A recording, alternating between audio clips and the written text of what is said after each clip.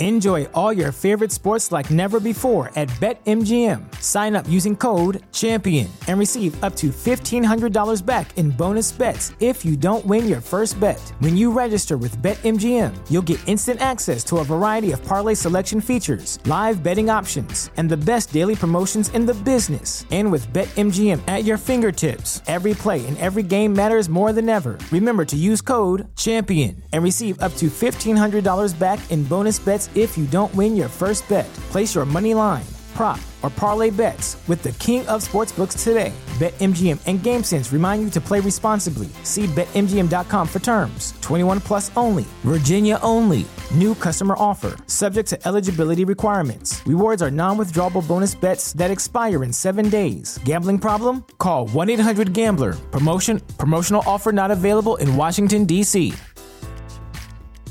The legends are true. Overwhelming power! The sauce of destiny. Yes! The most legendary sauce has arrived as McDonald's transforms into the anime world of WickDonald's. The greatest flavors unite in all new savory chili McDonald's sauce to make your 10-piece Wick Nuggets, fries, and Sprite ultra-powerful. Unlock manga comics with every meal and sit down for a new anime short every week only at WickDonald's. Ba-da-ba-ba-ba, go! At participating McDonald's for a limited time while supplies last. What's up, Buffalo Fanatics? Josh Allen here. Just wanted to say, go Bills. Ho, ho, ho, baby! Ho, ho, ho! What is up, Buffalo Fanatics? Z-Bot here with you. Monday night, and it can only mean one thing. It is the Smoke Break, live on the Buffalo Fanatics YouTube channel. Fresh off one of the craziest weekends of NFL football this 2022 season, and fresh off an instant classic.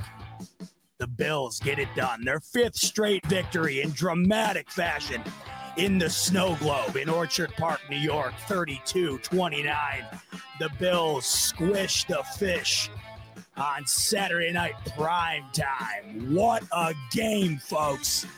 I'm still jazzed up. We're just hitting about 48 hours since that game kicked off, and I'm still feeling it. Man, what a game, what a win, and these Buffalo Bills are hitting stride no matter how they're getting it done. They're getting it done nonetheless. 5 straight wins, 3 straight against AFC East opponents. And your Buffalo Bills still remain the number 1 seed in the AFC. They have a stranglehold on the AFC East, and things are looking mighty good right now if you're a Buffalo Bills fan. Welcome into the Smoke Break. So good to have you in here tonight on a Monday night. Really appreciate you joining me. We are just 6 short days away from Christmas. What the hell? Happy early holidays to you. It's amazing that we're already at this time of year. But a week before Christmas, this past Saturday, the Bills stopped by and gave us an early Christmas gift. With the snow and all, it truly was a spectacle. And I was at that game. It was actually, believe it or not, I know this is crazy because usually I'm at a ton of games every year. But just circumstantially this year, I don't know what it was. I think some of it had to do with the price increasing. Some of it had to do with me being out of town every now and then. But this was actually the first game all season that I was in attendance for. And my God, I could not have picked a better one to go to. 32-29, once again, your final from Buffalo on Saturday night. And it was truly an instant classic. And I don't know if I'm just being biased because I was there and witnessed it in person. I think that definitely helped. But don't worry, I've already been home, the last 2 days, rewatching that game multiple times. If you include the live rendition, I have now watched that game in its entirety 3 times. And the final 10 minutes or so of that game, it's still, it doesn't get old. It is not getting old to me. I don't know if it will anytime soon. The performance we got from Josh Allen was just absolutely extraordinary. The resilience of this team to be able to overcome not only the weather towards the end, and it's remarkable because in that game, excuse me, in that game, everybody was expecting a ton of snow. And on my way from Rochester, my dad and I were heading up to to Buffalo from Rochester. It's about an hour and a half drive or so. On the way there, when we hit Batavia, man, it was snowing like crazy. Brutal out. The roads were real bad, bumper to bumper traffic. So I'm thinking to myself, all right, I mean, this is going to be one of those classic snow games. Get to Buffalo, and it was more than fine. Walk into the stadium. It was beautiful. I was layered up, ready for, a Patriots-Bills type game like last year where it was just freezing cold. I had multiple layers on. Walking in, man, I felt great. It was barely windy. It was, your standard cold, quote unquote, for this time of year in Buffalo. The snow wasn't coming down. It was perfect conditions. And I felt like the weather was really going to impact this game to some degree. Little did we know that it would wind up doing so, just not in the way that we thought. And I think the biggest takeaway when it comes to the weather from this game, because that was being made out to be a big deal, and that's okay because it's Buffalo, right?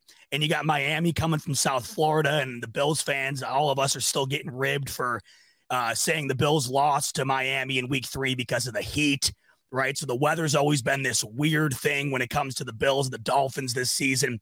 So that was a storyline. Then, of course, that we were supposed to get a bunch of snow. That was a storyline. Tua has not played well in cold weather. That was a storyline. And it didn't wind up being one. The storyline when it comes to the weather from that game was how much it amplified the experience at the stadium in that fourth quarter. I tweeted this out right after the game. I said it felt like a Disney movie in the way the snow started to come down almost simultaneously when the Bills started their comeback and inevitably got to the victory at the end. And that leads to the players wiping the snow off the field to allow Bass to kick it. That leads to Bass sliding like a soccer player in the snow after he makes the game winner. All the boys doing snow angels on the field. So when I look at this game, just to get this out of the way, the weather factor is what took that game over the top when it comes to entertainment value. Because when that snow started falling and it all started coming together for the Bills, it really just, it was picturesque and it was Disney script, in its purest form playing out in real life. So as I said, I was there at the game, but I wasn't the only one. And I wanted to bring on a good friend of mine who you might not have seen in a while because he's been busy with college, but because Christmas is right around the corner, that means the college boys and girls are out on break. I remember I love this time of year in college. You get that nice long break during the Christmas holiday. And Evan, my main man, Evan Harrington, he's on Christmas break right now. And he was also at that game enjoying it with me, even though we didn't run into each other. We were enjoying it together in spirit nonetheless, Evan. Great to have you on. I'm stoked to talk about your experience as well as my experience being at that one. Because, Ev, if you're like me, man, it just felt like I was just talking about with the snow and the way things ended there, just being there. It just felt magical. Talk to me about your experience being in the stadium, especially in the end of the fourth quarter where things really started to pop off. Yeah, so, first of all, it's good to be back. It's been a while since I've been on one of the BF shows, and I'm back with my return on Z-Bots Monday night. So, yeah, just my experience at the game in general. Right? Early in the week, you're expecting this 6 to 9 inches of snow that's going to be in the stadium. And like you were mentioning, Z-Bot, you saw a lot of snow in the Batavia area, and there was a lot of snow throughout the week leading up into this game. But the Bills obviously did a really good job of tarping off the field and not allowing the snow to really touch the field other than just on the stands. So obviously the first 3 quarters of the game, there was no snow. There was literally no snow in the field of play, except the only snow that hit the field was the snowball that fans were throwing onto the field. But then in the fourth quarter, like you mentioned, you called it the Disney movie. Yeah. Where the Bills started rolling and feeling themselves, and then the snow comes down, kind of just adding to the moment. And it was magical. I mean, myself sitting in 114, I just had a beautiful view of the entire stadium and just the snow coming down on it while Josh Allen was leading a magical drive 2 times in the fourth quarter. And it was just a sensational experience because a lot of the times when you come to a Bills game, you have those times in September where the weather's okay. But then, when October, November, and December hits where we're at now, the weather is just crappy. It's terrible. There's a lot of snow, a lot of bad rain. Like, you just don't have the best experience weather-wise. But I will say the snow that fell down in the fourth quarter was perfect. Oh, it and was. It played a part of the Bills win. And it was just a sensational experience. I've been to a lot of home games this year. They've been good. The Bills have won a lot.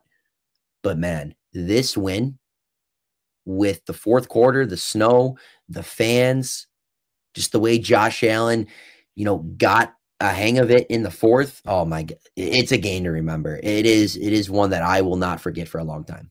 I'm glad you mentioned the snowball situation. And I was thinking about, am I going to talk about that tonight? Because that was, of course, a big deal. And I didn't realize. And it's funny because my dad and I ran to the bathroom after one of the breaks in the game where there was about to be a kickoff. I can't remember if it was the Bills who scored or the Dolphins who scored. I think the Bills scored and they were kicking off. And that was the snowball delay. And we were in the bathroom. Yeah. So I didn't know it happened. And they had the radio going on in the bathroom, and I could hear Sal Capaccio through the radio in the bathroom on the sideline complaining about the snowballs coming down. We got back to the seats, and the game was back in play. So I didn't realize till I got home that they had delayed it the way they did. But, of course, if you were at the stadium, it was beyond the delay. The PA announcer was talking about the snowballs what seemed like every 5-10 minutes because they were raining down on the field. Now, you just mentioned that there was no snow on the field for about 3 quarters other than the snowballs hitting the field and that being the only snow on it. Ev, I saw a shot on the broadcast, and I'm sure all you guys who watched the game on television saw this as well. They showed the groundskeeping crew clearing off the snow on the telecast, and you could see right before the game, the field was perfect. There wasn't a thing on there. Ev, I was in the end zone where Bass made the field goal. That's where I was sitting. The right and left corners of those end zones were covered in snow just because of the snowballs. I don't know, exactly where you were sitting or who was around you, how that all went down. But what was your take on that whole thing? Because that in itself was an experience. Yeah, so I sit in section 114, and for anyone who doesn't know where that is on the opposing team's sideline, just about on the 20. So I'm kind of sitting right there. And I will say right now, I actually ended up getting hit by a snowball from the 3s. So I'm just sitting there. It's like right about to be the third quarter, and some guy throws one from the 3s, and it like just cuffed my chin a little bit and just hit me right in the leg. And I mean, man, I felt it. It didn't hurt or anything, but I definitely felt it. But people were saying, oh, it was a bunch of, Bills fans throwing the snow. It was a lot of Dolphins fans as well. And I remember this instant at the end of the game when Josh Allen did his post-game interview for NFL Network at the desk. That's where I sit. That's like my section right so in front of him. I were dead opposite. I was in if you're looking straight, I was in that dead opposite corner.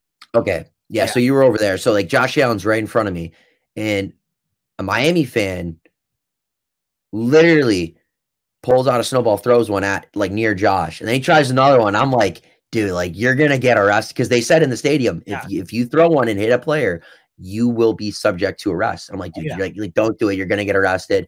And when we all started, he got talked to by a security guard, but I mean, there was a lot of snow being thrown by Bills and Dolphins fans, at that game. And I mean, a lot of them were landing. I'm pretty sure Tyreek Hill actually ended up getting hit by one. I forgot, it was like a 3rd and 6 or something, and it like hit him after the play. But still, like that's the thing. I mean, these fans, Bills and Dolphins, were just relentless with these snowballs. And I mean, it's gonna happen. I mean, especially when you have snow in the stands, like fans are gonna have their fun. To put a bow on the snowball situation, I got 2 takes on it. One, like you just said, if you weren't at the game, this is how it went down when you got to your seat. You look at the field, it looks perfect. You look at your seat, there's about a foot of snow on every single row of seats. So it's there. And you got about 70,000 people within that stadium. I would venture to say more than half are belligerent.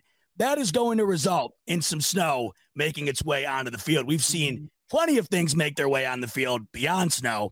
dildos, etc. So if you're thinking that, unlimited ammunition at your disposal isn't going to make its way onto the field, you're wrong. But I will say it did start to die down when the PA announcer, and this is no word of a lie, I don't know, I don't think it was shown on the broadcast, but Josh Allen on one of the drives in the end zone I was sitting at, he comes over to the stadium and he's basically telling everybody to stop throwing the snowballs because the PA announcer kept saying, like you just said, you'll be subject to arrest and the Bills will get a 15-yard penalty. Yeah. He kept saying that. So Josh Allen goes over to the corner. He pretty much signals to the crowd to stop. The PA announcer says, "Attention Bills fans, listen to Josh Allen." And then he says his whole spiel again about the 15-yard penalty and the subject to arrest. I got to tell you, Ab, after that, I saw at least half less make their way out of the field than I did prior to Allen telling the crowd to chill out. And the one thing I will say, I mean, I don't know if you were like this throughout the game, but I was just waiting for the Bills to get flagged for one of these. I just, and it was pissing me off. Why? That was my thing. I'm like, there's a few people in my section that were throwing. I'm like, guys, it's like, just stop throwing them. I'm like, we have a chance to, beat the Dolphins and potentially wrap up the AFC East and get the 1 seed in the AFC. I'm like, we cannot have this derailed by some fan just wanting to throw a snowball and it for some reason hits Jalen Waddle or Tyreek Hill on the sideline. I'm like, just don't do it.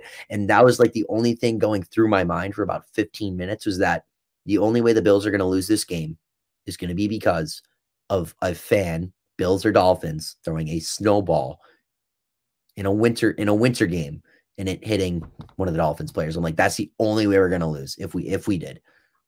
And we did not. That is the ultimate takeaway from that game. What a game. I'll never forget it on the gigantic list of games that I have attended. That is on a very, very short list. It was that great. And it really all comes down to the fact that fourth quarter was just legendary for so many reasons, especially from Josh Allen. Literally just put himself in superhero mode, put the team on his back, and carried the Bills to victory. It was extraordinary, Ev. Just give me your take on witnessing Allen. And I guess I also got to say Dorsey here. Witnessing Dorsey, not that Allen doesn't have control of the offense, but, there's got to be some restraint. But it just felt like in that fourth quarter, Dorsey dropped the keys in Allen's hands, and he said, "Look, man, I'm not here to keep the seatbelt on you anymore. You put this thing on, put it in drive, and you drive this thing anywhere it's got to go to get this done." And he did just that. Walk me through, just your overall experience witnessing Allen take this team, propel them to victory in a way that really only Josh Allen and maybe a couple other guys in this league can do. Yeah, I mean, it's going to start with the first half. At the end of the first half, we saw Josh Allen make a superhero play to score the Bills' third touchdown of the first half. And after that, this offense went stall. It wasn't moving the football. Josh Allen had a big turnover. The offense went 5 drives in a row without even mustering any points. And at this point, the Dolphins are up by 5. Fourth quarter hits. We need something out of Josh. What does Josh do? Josh does what only Josh and, like you mentioned, a few other guys in the NFL can do. Musters the Bills back into the game, gets them, at that point, the game, tying points. They were down by 8. And then again, at that point, it's, 29-29. And Josh got us to a point. Bills defense makes a stop. And now there's 5:56 remaining. Josh Allen, we need a drive out of you. We need a drive. What does Josh Allen do? He gets us down the field in 5 minutes and 54 seconds. And with 2 seconds remaining, Tyler Bass comes onto the field and kicks the game-winning field goal. And that just, has to do a lot with Josh Allen being the type of player he is. And we have to also credit Ken Dorsey to this too, because Ken Dorsey called a much better game than he did in past weeks. I would say this game and potentially the game against the Patriots were probably two of his better called games of the season. And, a lot of it has to do with just quick rhythm throws, whether that's to, Stephon Diggs, Cole Beasley a couple times, Devin Singletary, letting Dawson Knox go downfield. It's something we haven't seen all season long. Just, easier plays for Josh Allen, running more 11 personnel, because that's what Josh Allen thrives in 11 personnel. And, again, Josh delivered, and only a few quarterbacks in the National Football League can do what he does. And Josh showed big time that, hey, I can win in these big moments. I can take my team down the field and not only tie a game like this, but win it for us as well in the conditions that were being played in. And I think Josh Allen, kind of shut up a lot of people, especially in the national media, 2 days ago in the victory against the Dolphins, because there was a narrative for a while that the Bills can't win close games. The Bills can't, just come back and win these big games. And Josh Allen isn't clutch per se, but we've seen now over the last few weeks, Josh Allen kind of finding himself, and that elbow of his is getting a little bit better. And again, that was on full display, especially in the fourth quarter against the Dolphins on Saturday night. I think the narrative as of late more so has been that Allen just hasn't played very well. And there's plenty of arguments to have that narrative, come true if that's what you want your narrative to be. I mean, there really is a ton of examples you could use in order to say, hey, look, Allen has not been playing very great. Now, I mean, to me, it hasn't been great, but it hasn't been bad. It just hasn't been superhero Allen that we saw on Saturday night. But like you just said, it's one of those games where when you need him the most, he shuts everybody up. And I think anytime, no matter what the setting is, but especially in an AFC East grudge match or rematch with so much on the line in that type of setting, over 300 yards in the air, 4 touchdowns, and over 70 yards on the ground will shut anybody up if you have even remotely a negative thing to say about the guy. That night for Allen was just one for the books. And a lot of that success came in the red zone, an area the Bills have struggled in. That's no secret. They did not struggle in the slightest against the Miami Dolphins in the red zone. It might not have come easy, but the most electrifying plays of this entire game for the Buffalo Bills came in the red zone. And as Jason Millard says here with the super chat, appreciate you, Jason. He's saying 4 for 5 in the red zone. That was the game-winning field goal in which we didn't get a touchdown in the red zone. I think that's what Jason's saying. Best stat of the game, and he's spot on. I mean, that is an area where the games are won and lost, and you could really argue that is where Miami lost this game. They had multiple opportunities to score touchdowns in the red zone, and they did not. The Bills capitalized in very dramatic fashion. One that I want to talk to you about in particular, Evan, is the play right before half. There's 8 seconds left, no timeouts. Everyone in the stadium's watching the clock as Allen drifts to the right. And you realize this is either going to be a score or we're going to halftime with nothing. And this crowd's going to be pissed. But in typical Allen fashion, essentially falling out of bounds, somehow finds James Cook touchdown. And that was truly one of the plays of the year. Your reaction when you saw Allen make that play, and then your reaction prior to it leaving his hands knowing, holy shit, the clocks ran out. What the hell's happening? Yeah, so I'm just watching Josh Allen before the snap. I'm just like, okay, there's, I'm pretty sure 7 seconds left in the half. I'm just expecting a quick drop back and a quick throw to maybe on a fade ball to Knox or Diggs or something. But Josh holds it. And then he just makes a play that only certain quarterbacks in the league can make. And he's just holding on to it. And I'm like, time's about to expire. It's either now or never. And lo and behold, Josh Allen makes a play that was just simply sensational. And he gets it to not Diggs, not Knox, not Gabe Davis, not the return of Cole Beasley, not even Devin Singletary. He gets it to the rookie running back, second-round pick, James Cook. Now, this is the thing that I love about Josh Allen. He trusts every single guy that is on the field. He doesn't look and say, oh, there's a running back on the field. There's this guy we just called up from the practice squad. He goes, hey, if you're out here with me, I trust you.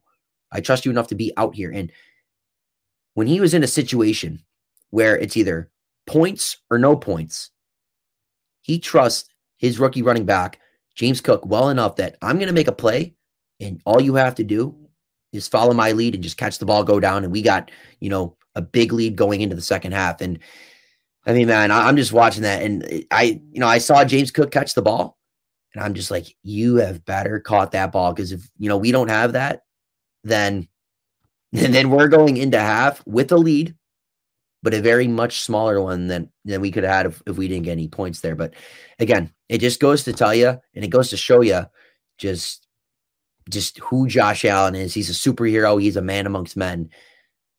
He's phenomenal. And you're not going to see too many plays like that. And we see plays like that out of him once in a while. And, here and there, you'll see an interception or you'll see a boneheaded play he'll make. But more times than not, he's going to make some insane and just jaw-dropping plays from that. And we love to see those, especially as Bills Mafia watches that in person or on TV. I like the point you made about, him having trust in just about anybody. That's how you get 4 touchdowns to 4 different guys, including Quentin Morris of all people. It really just goes to show you Allen does not discriminate when it comes to sharing the ball. If you're open, if you're able to get in the end zone, Allen will find you. Before I let you go here, I want to talk about, what you felt in the game, or what moment in the game, rather, where you felt, I don't know if this is going to happen tonight for the Bills. There were plenty for me where it just felt like this is going to get away from us, and they somehow pulled the rabbit out of the hat. But there's multiple to choose from. Was there a specific moment for you where it just felt like it wasn't going to be their night? I'm going to be honest. It probably was when Josh Allen got strip sacked at midfield while the Dolphins were up 5 points at that time. And I'm just sitting there. I just looked to my dad. I looked to the guy to my left that I sit with every game. And I'm just like, man, I just don't know if this is it. Just because the Dolphins were kind of rolling at that point in time. They started finding some momentum and they started really getting comfortable in the elements they were playing in. But again, you just got to credit the Bills defense. They only held them to 3. And at that point, when the defense held them to 3, that 5-minute sense that I'm like, I don't know if the Bills are gonna be able to pull one out tonight, just completely left, because I know this is still a 1-score game and there's still a lot of time to do so.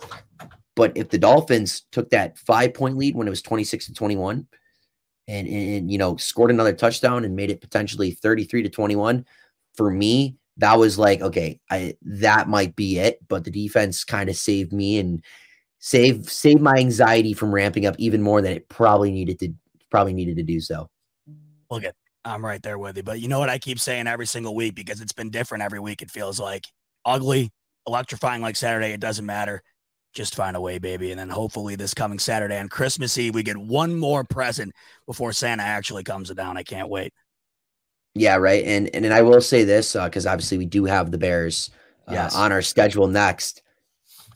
For fantasy purposes, I need Fields to maybe score 2 or 3 touchdowns. The Bills are still getting, win by 3 scores, but just for the purpose of my fantasy team, I'm moving on to the second round. So I do need Fields to kind of pull through for me with the rest of my guys on IR. Look, it's easy for you to say. I'd probably be saying the same thing if I didn't lose this weekend in the fantasy playoffs. Didn't even put up 100, Ev. So I understand where you're coming from, but I unfortunately have nothing to root for this coming weekend but the Bills. So here's to hoping Fields gets a touchdown for you, and then that's the end of that. But what they did to Philly the other day, or yesterday, I keep forgetting what day it is. Yeah. I think that game's going to be a lot closer than people anticipate, and I'm looking forward to it. So I also want to ask you one more thing. Do you think Josh Allen's propelled himself back into the MVP combo? Going to have a whole segment on it later. I really do think with Hurts going down with the performance on Saturday night, I really do think out of nowhere, the discussion has gone from I really don't think he's got a chance anymore to hold the phone. I really think he might have put himself back into the conversation. Because Hurts may have to sit out this week versus the Cowboys. Yep.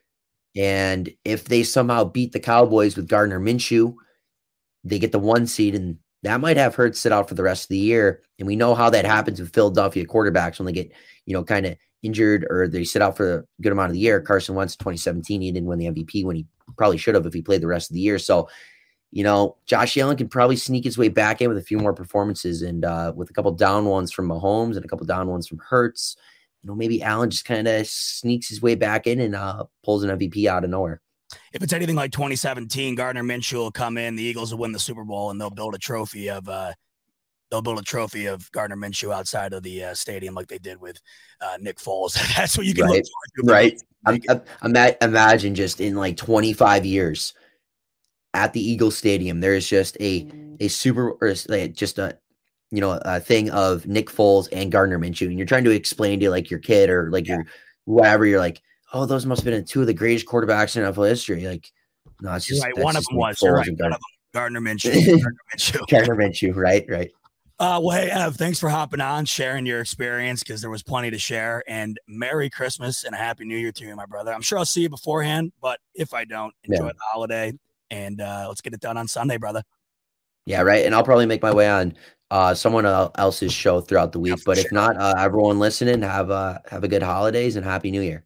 Awesome, brother. Thanks so much, Ev. That's Ev Harrington. You all know him. He's back on the prowl. He's currently on Christmas vacation from college. You love to see it. It's the best time of the year if you're a college student. You get all those exams done, and now you're chilling, and it's just playoff football, holidays, family time, kicking your feet up. Good stuff. We got so much more to talk about. I know we're a half hour in, but there's no time limit on the smoke break. We're going to go until I say we're done. And we got a ton to talk about tonight. I'm going to start from the ground up. We're going to go through everything in this game because this was one of my all-time favorites. Like I said earlier on the top of the show, I don't know if it was just me being there or if it's just my unbridled hatred for the Dolphins, mixture of both. I just loved everything about this game, and it's really on a short list of one of my favorites ever. Absolutely loved it. Let's get a couple of house cleaning things out of the way, though, first. Like I keep mentioning, it is the holidays, and we are 6 days away from Christmas, and I love this time of year because, like I just said, you got football, you got family, and you got the holidays. Those are three amazing things, and I want to celebrate it with all you guys. So currently, we are in the middle of the holiday giveaway week. I got my Santa suit on all week over on Twitter at ZBotTweets. I am giving away Bills Mafia gifts all week long. Opening up my bag of presents and dishing them out to members of Bills Mafia. And right now, I'm giving away the man, the myth, the legend himself in miniature form. I'm giving away a Josh Allen Funko Pop right now. The giveaway ends tomorrow at 4 o'clock. That's when I announce the winner. So if you want to get in on that, head over to my Twitter at ZBotTweets. All you got to do is retweet that thing, and you're automatically entered to win. And that is just the first of many giveaways this week. Going to be giving away a ton of stuff. And I'll give you a sneak peek as to what the next giveaway is. You see this bad boy right here? These just came out today. If you want to see the full graphic, it's over on my Twitter. But Wegmans partnered up with the Bills, and let me get a better shot here for you. It's not a very good shot, I'm sorry. But the Bills partnered up with Wegmans, and they're selling this merch, T-shirts, sweatshirts, and posters, full-size posters of the Buffalo Bills' top players in comic book superhero form. This is a full-size 18 by 24 poster. That's the next giveaway that I'll be doing tomorrow. So you guys are the first to hear it. You'll be the first ones on it. This thing is sweet. You got Josh Allen spearheading the charge here in the middle. They got Tyler Bass on this thing. Where is he? He's right here. You know what? I'm so bad at it. I'm always going to the opposite side. I can never get used to that. They got Tyler Bass on this thing, though, and his legs on fire because he's Bass money. He's always on fire. This thing is sweet. Giving away a full poster of that tomorrow. And like I said, the Funko Pop, which is right over my shoulder here, I'm giving that away right now. And speaking of the holidays and gifts and all that fun stuff, we got a new partner here at the Buffalo Fanatics, and these guys make one of the coolest things I've ever seen, and you're staring at it right now. It's the Tailgate Mafia. And here's what the Tailgate Mafia has to say about this little thing you see right on your screen here. Every day, or everybody knows rather, that Buffalo has the greatest fans of all time. It's about damn time someone gave us a trophy for it. The Tailgate Touchdown figurine celebrates Buffalo's world-famous game day tradition of breaking tables, featuring Buffalo's unofficial mascot, Shout, who's the broken table right there. How cool is that? This trophy is the perfect gift for any true Bills fan. Get your Tailgate Touchdown today at the link you see on your screen right there, tailgatemafia.com. Also, make sure you download football's only app dedicated to tailgating. Type Buffalo Table Slam in the App Store and start breaking tables in augmented reality right now. Folks, we have come full circle when it comes to technology. You can slam a table right now on your phone. Not right now. You're watching the smoke break, but when you're done with the smoke break, head over to the tailgatemafia.com, slam a table on your phone, and maybe check out one of these awesome statues they're selling. Pierre's sending me one this week. I can't wait to get one of those in hand. It's freaking sweet. Love that. And then last thing before we get a lot to talk about, but I have a new partner as well. And they are the coolest company on the face of the earth right now. They are bridging together digital and physical sports collectibles. Two of my favorite things. I got the physicals right here. We got the digital right here. You guys know, if you follow me on Twitter, I'm a huge NFL all-day guy. That's the NFL digital moments that they sell. Right here, you can see Stephon Diggs' touchdown catch on the side of the end zone. An absolute beautiful catch. This is a rare Stephon Diggs moment right here, and it's on display on my Nifted display right here, my Nifted Desk Series display. Just partnered up with Nifted.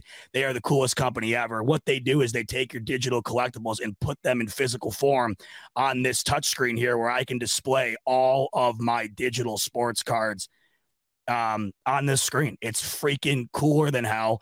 It loops nonstop on my desk. So while I'm talking to you here, I can look down and watch Diggs put up 6. We have so much going on with Nifted, so much. We're doing giveaways starting very soon. We're going to be doing a ton of them. And believe it or not, it gets way cooler than this desk version. They are coming out with a 32-inch version of the Nifted screen. And I am going to be getting one in the near future. That's going to be on display in my new studio. And you guys, I cannot begin to tell you how cool that thing's going to be. And I may or may not be giving one of those away in the near future. So make sure to keep it locked on my Twitter for all this good stuff. We got giveaways, partnerships, you name it, we got it. Bots got you. The Fanatics got you. Okay, enough of that. That's out of the way. We got some damn football to talk about, and we got some great football to talk about. Saturday night's game, and I can't say this enough, it was just extraordinary, an instant classic. To me, when I think about the Bills and the Dolphins, this game will always come to mind for me.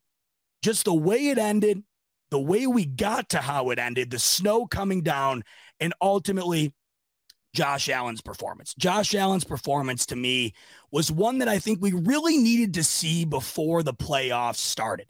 Because as Evan and I were just addressing, there have been several games strung together where Allen, hasn't played particularly bad, but it also hasn't been that MVP style Josh Allen that we've seen several times throughout his career, most notably early on in the season, coming out of the postseason. He had those, few games in a row there where he had multiple turnovers and people were scratching their heads saying, what's going on with Josh Allen? But no matter what's going on with Josh Allen as of late, the Bills are currently on a 5-game win streak. They've won 3 in a row against AFC East opponents, all 3 in which could possibly make the playoffs. At least one additional will, you think.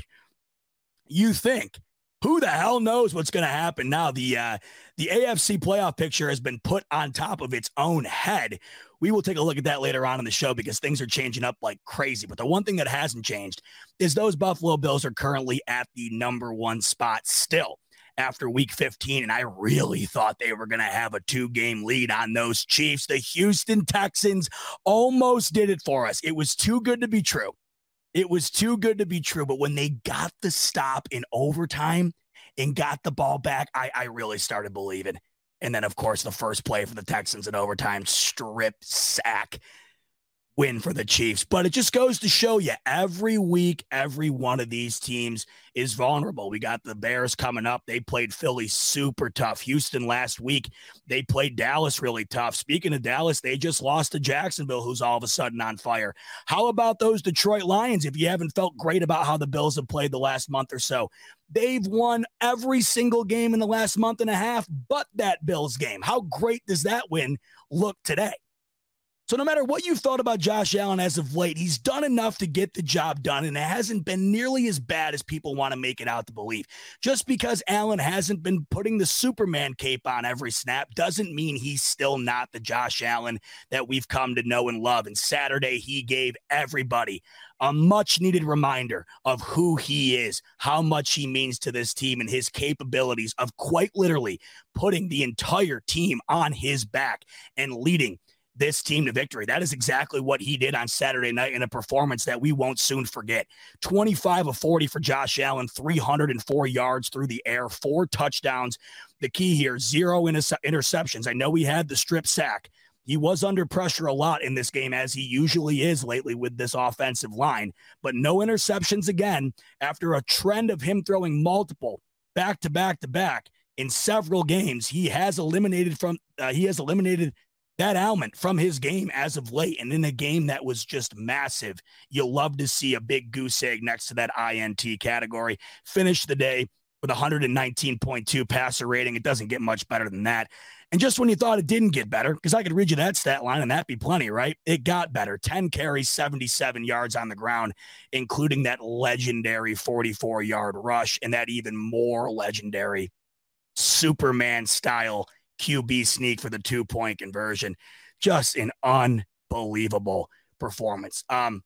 So let's overall start with my, experience at this game. Like I said earlier, haven't been to a game all year. It's crazy. And I'm glad we're in this part of the year because I knew I was going to be going to this game. And then I'm going to the Cincinnati game in Cincinnati in 2 weeks from tonight. That Monday nighter, and with Cincy playing as good as they are, that game is going to be massive. I've never been to the Bengals Stadium. I've never really interacted with Bengals fans, so that game is just going to be incredible. But I haven't been to a game yet this year, and like I said earlier, I just don't think you could have possibly have chose a better one. So on the way there, it's just really bad weather. Thought that was going to be a factor, and it just wasn't. It really wasn't. Everybody all week making it out to be a big deal, kept talking about how poorly Tua was supposed to play because of this weather, talking about how it was just going to be a grudge match, a lot of running, right? Allen's going to have the upper hand because of his ability to throw in the snow and Tua's inability to do so. All of that was out the window. The game kicked off and the weather was more than fine all the way until about the last 10 minutes of this game. And that's what just made it poetic. When that snow hit, it just made everything happening that much better. The game got off to a bit of a slow start, but once that slow start was in the back seat, the game the rest of the way was firmly in the driver and passenger seat cruising, and it did not stop until the fourth quarter hit zeros. So I walk into that stadium. I think Aaron Williams led the charge. That was cool. Fireworks, of course, under the lights was amazing. That crowd was rocking, shirtless people, those lunatics in that snow. You'll never see me doing that. God bless anybody who does. The snowballs, of course, you've heard enough of it by now. That was everywhere. The crowd was as rowdy and just electric as I've ever seen it. And I had an amazing time at this game. The people I was surrounded with were just awesome. You're going to be in for a good night when the game is already off to a great start. It's going to be a good game throughout. And the people around you are into it as much as you are. And what I mean by that is you don't even have to think twice about hugging or high-fiving the guy or gal next to you when something good happens. That's the type of crowd that I had around me. And it got even better than that. I walk into the stadium and I hear Z-Bot, and I look behind me and it's two fans of the show who just so happen to be father and son. And if you've listened to me at any capacity over the years here, you know how much the father-son Buffalo Bills bond means to me. Hell, I was there with my dad. As we walked in, I saw my man Harrison and I saw my man Don, who are big fans of the Buffalo Fanatics and the smoke break. They sat right behind my dad and I must have high-fived and hugged Don and Harrison a million times. So if you guys are watching tonight or at some point in the future, it was so great spending the game with you. What a game to be able to spend together. And it was so great meeting you guys. Thanks so much for being a fan of the show. But I'm walking into the stadium and I hear Z-Bot. These guys are sitting right behind me, and we had an absolute ball. So the game kicks off, and like I said, you get off to that slow start on both sides.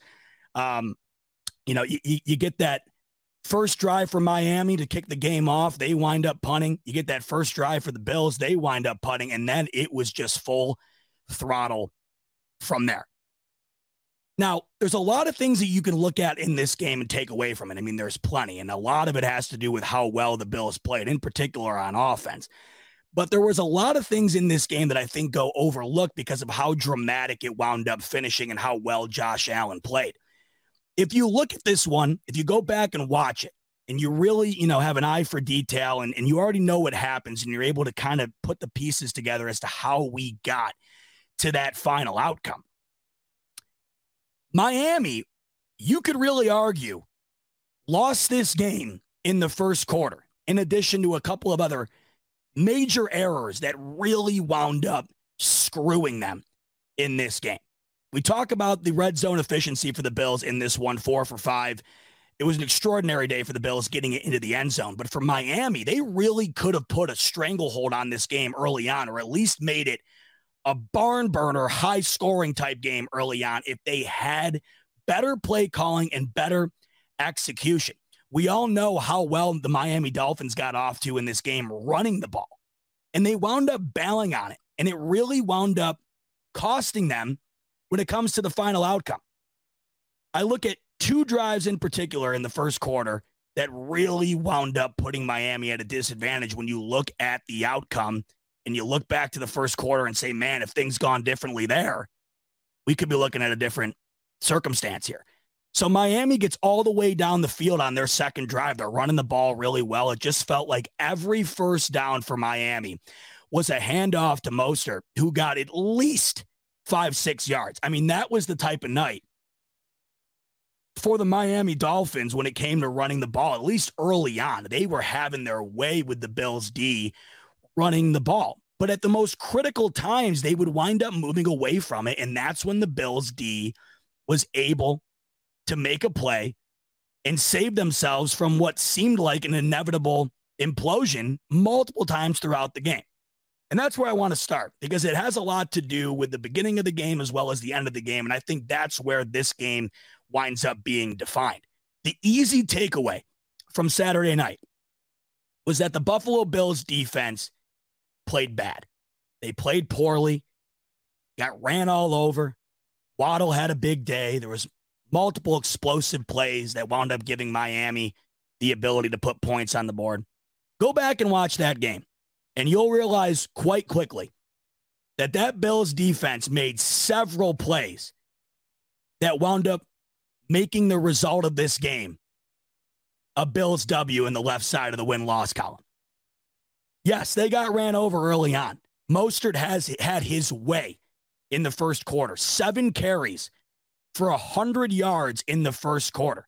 And it just felt like it was going to be that type of day where the Bills offense was going to have to continuously drive down the field and put up points, which they did for the most part outside of the third quarter. But it just felt like, wow, this is just going to be another one of those games where the Bills D is not going to be able to stop the run. They're going to get all the way down the field, chew the clock up. Allen's going to, have less opportunity out on the field because of it. In the first quarter, Miami was having their way. And on the second drive, they run and chip their way all the way down the field. And they get into the red zone. And it's inevitable at this point they're going to score. But if you're playing the Bills, especially at home, especially in prime time, you got to score touchdowns. Field goals aren't going to cut it.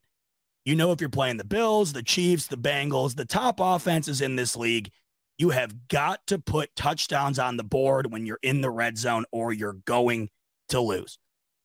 Miami, second drive, all the way down the field. Check down to Mostert for 20. Waddle for 15. You blink and all of a sudden they're in scoring territory. It's 1st and 10. They run the ball for a significant gain.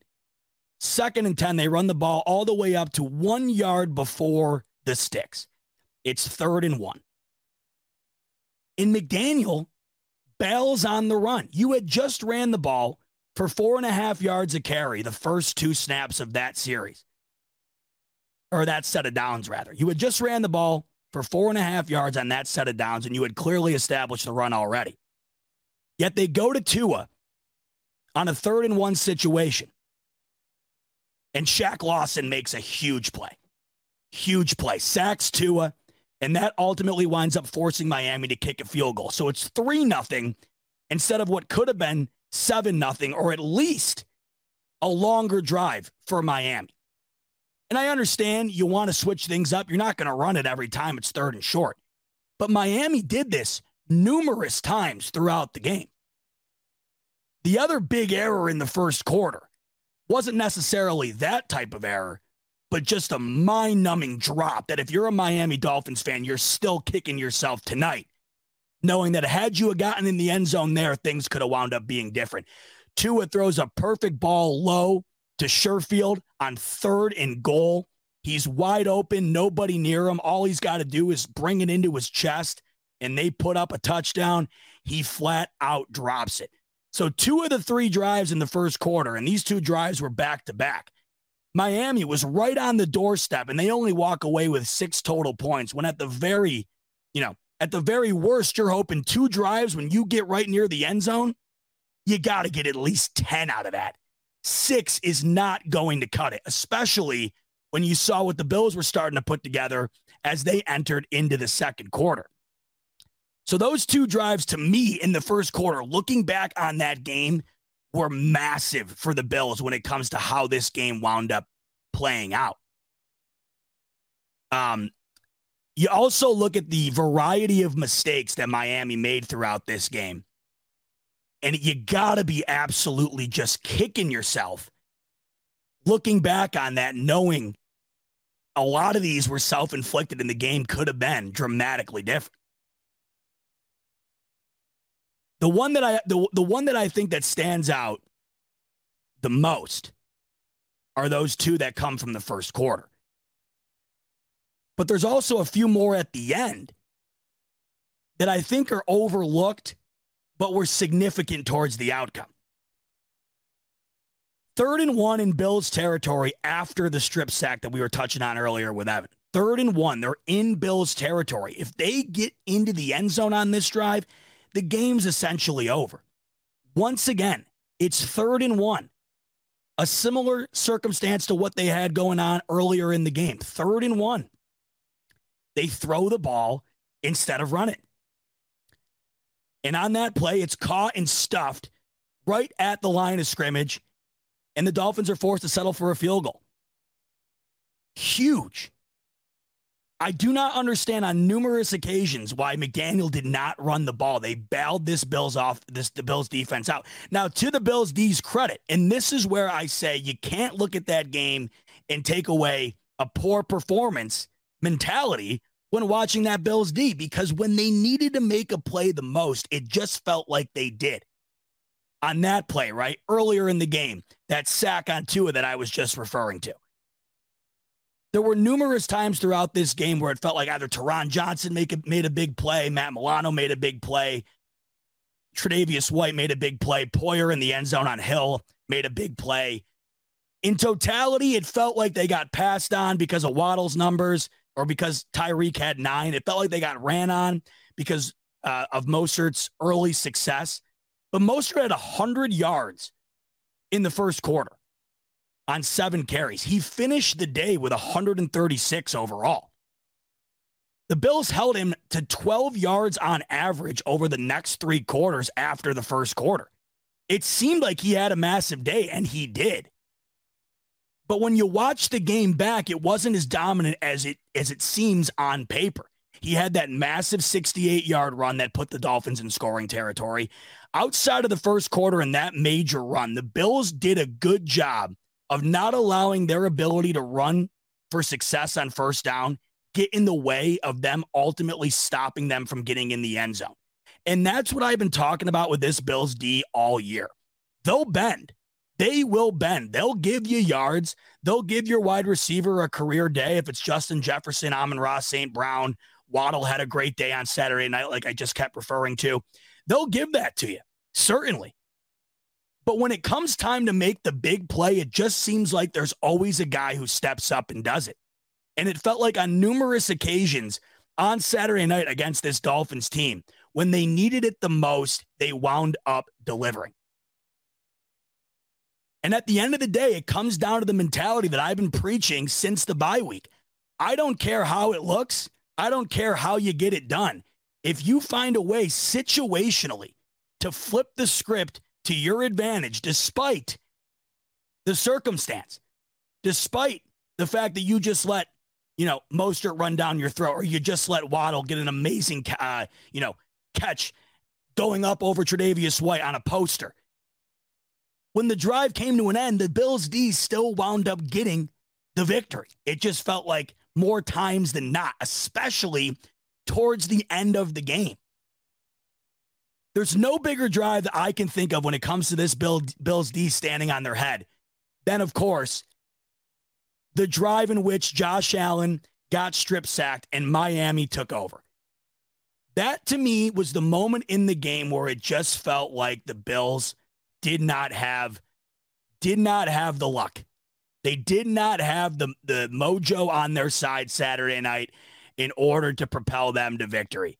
Even though they had played real well up until then, they were fighting hard. They were giving themselves ample opportunity. It just felt like when the Bills took over on that drive on the 50-yard line in the first snap of that series was a strip sack for Allen, and they take over in Bills territory. It just felt like, man, that has got to be a nail in the coffin. Instead, Miami, or rather this Bills defense, stepped up to the plate and gave the Bills the opportunity to go down and have that legendary final drive that we'll remember for some time. That, to me, when you think about this game, everybody's going to talk about Allen's long 44-yard run or his incredible touchdown to Cook, which we'll get to all of that. They're going to talk about the 2-point conversion. They're going to talk about Dawson Knox's day.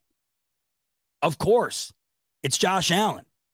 But what's going to get forgot here is the fact that when the Bills D was bending to the point of breaking, they pushed back and got the job done in order to give this team another life. That drive, to me in particular, was as important to this game as anything that the Bills offense did. Because if they do not wind up getting the stop that they do, the Bills don't even have a chance to go down and execute that legendary 6-minute clock milking, unreal, just, multiple third down conversion, insane play drive.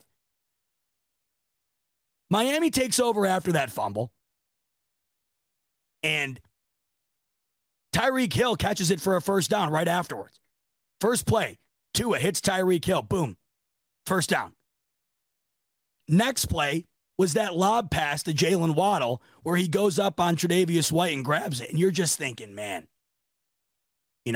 we gave them one too many chances here. The Bills had the ball. This was the opportunity. They squandered it. And from the first two plays, it just looked like Miami was going to take advantage of it. So you got 1st and 10 after those two plays. They run the ball, only a yard gain. To me, right here, this play right here, one of the biggest plays of the game. They try to run a screen route to the right side to Tyreek Hill. Taron Johnson, who had an extraordinary day, multiple big-time plays. And when it comes to the defense, right, and it comes to pass breaks up and stuff, I know I'm guilty as hell of this all the time. It's easily forgotten because it's not this star-studded, electrifying play. But this play right here was massive. The Dolphins are driving. They just had 2 consecutive first down receptions, and they try to hit Hill on a screen route. Taron Johnson blows it up. The mistake here, to add to the list of Miami errors in this game, the mistake here was that Tyreek caught the ball. He went up to catch it, fought hard to catch it. The problem was he was about 3 yards behind the line of scrimmage. Taron Johnson blew that play up. Blew that play up.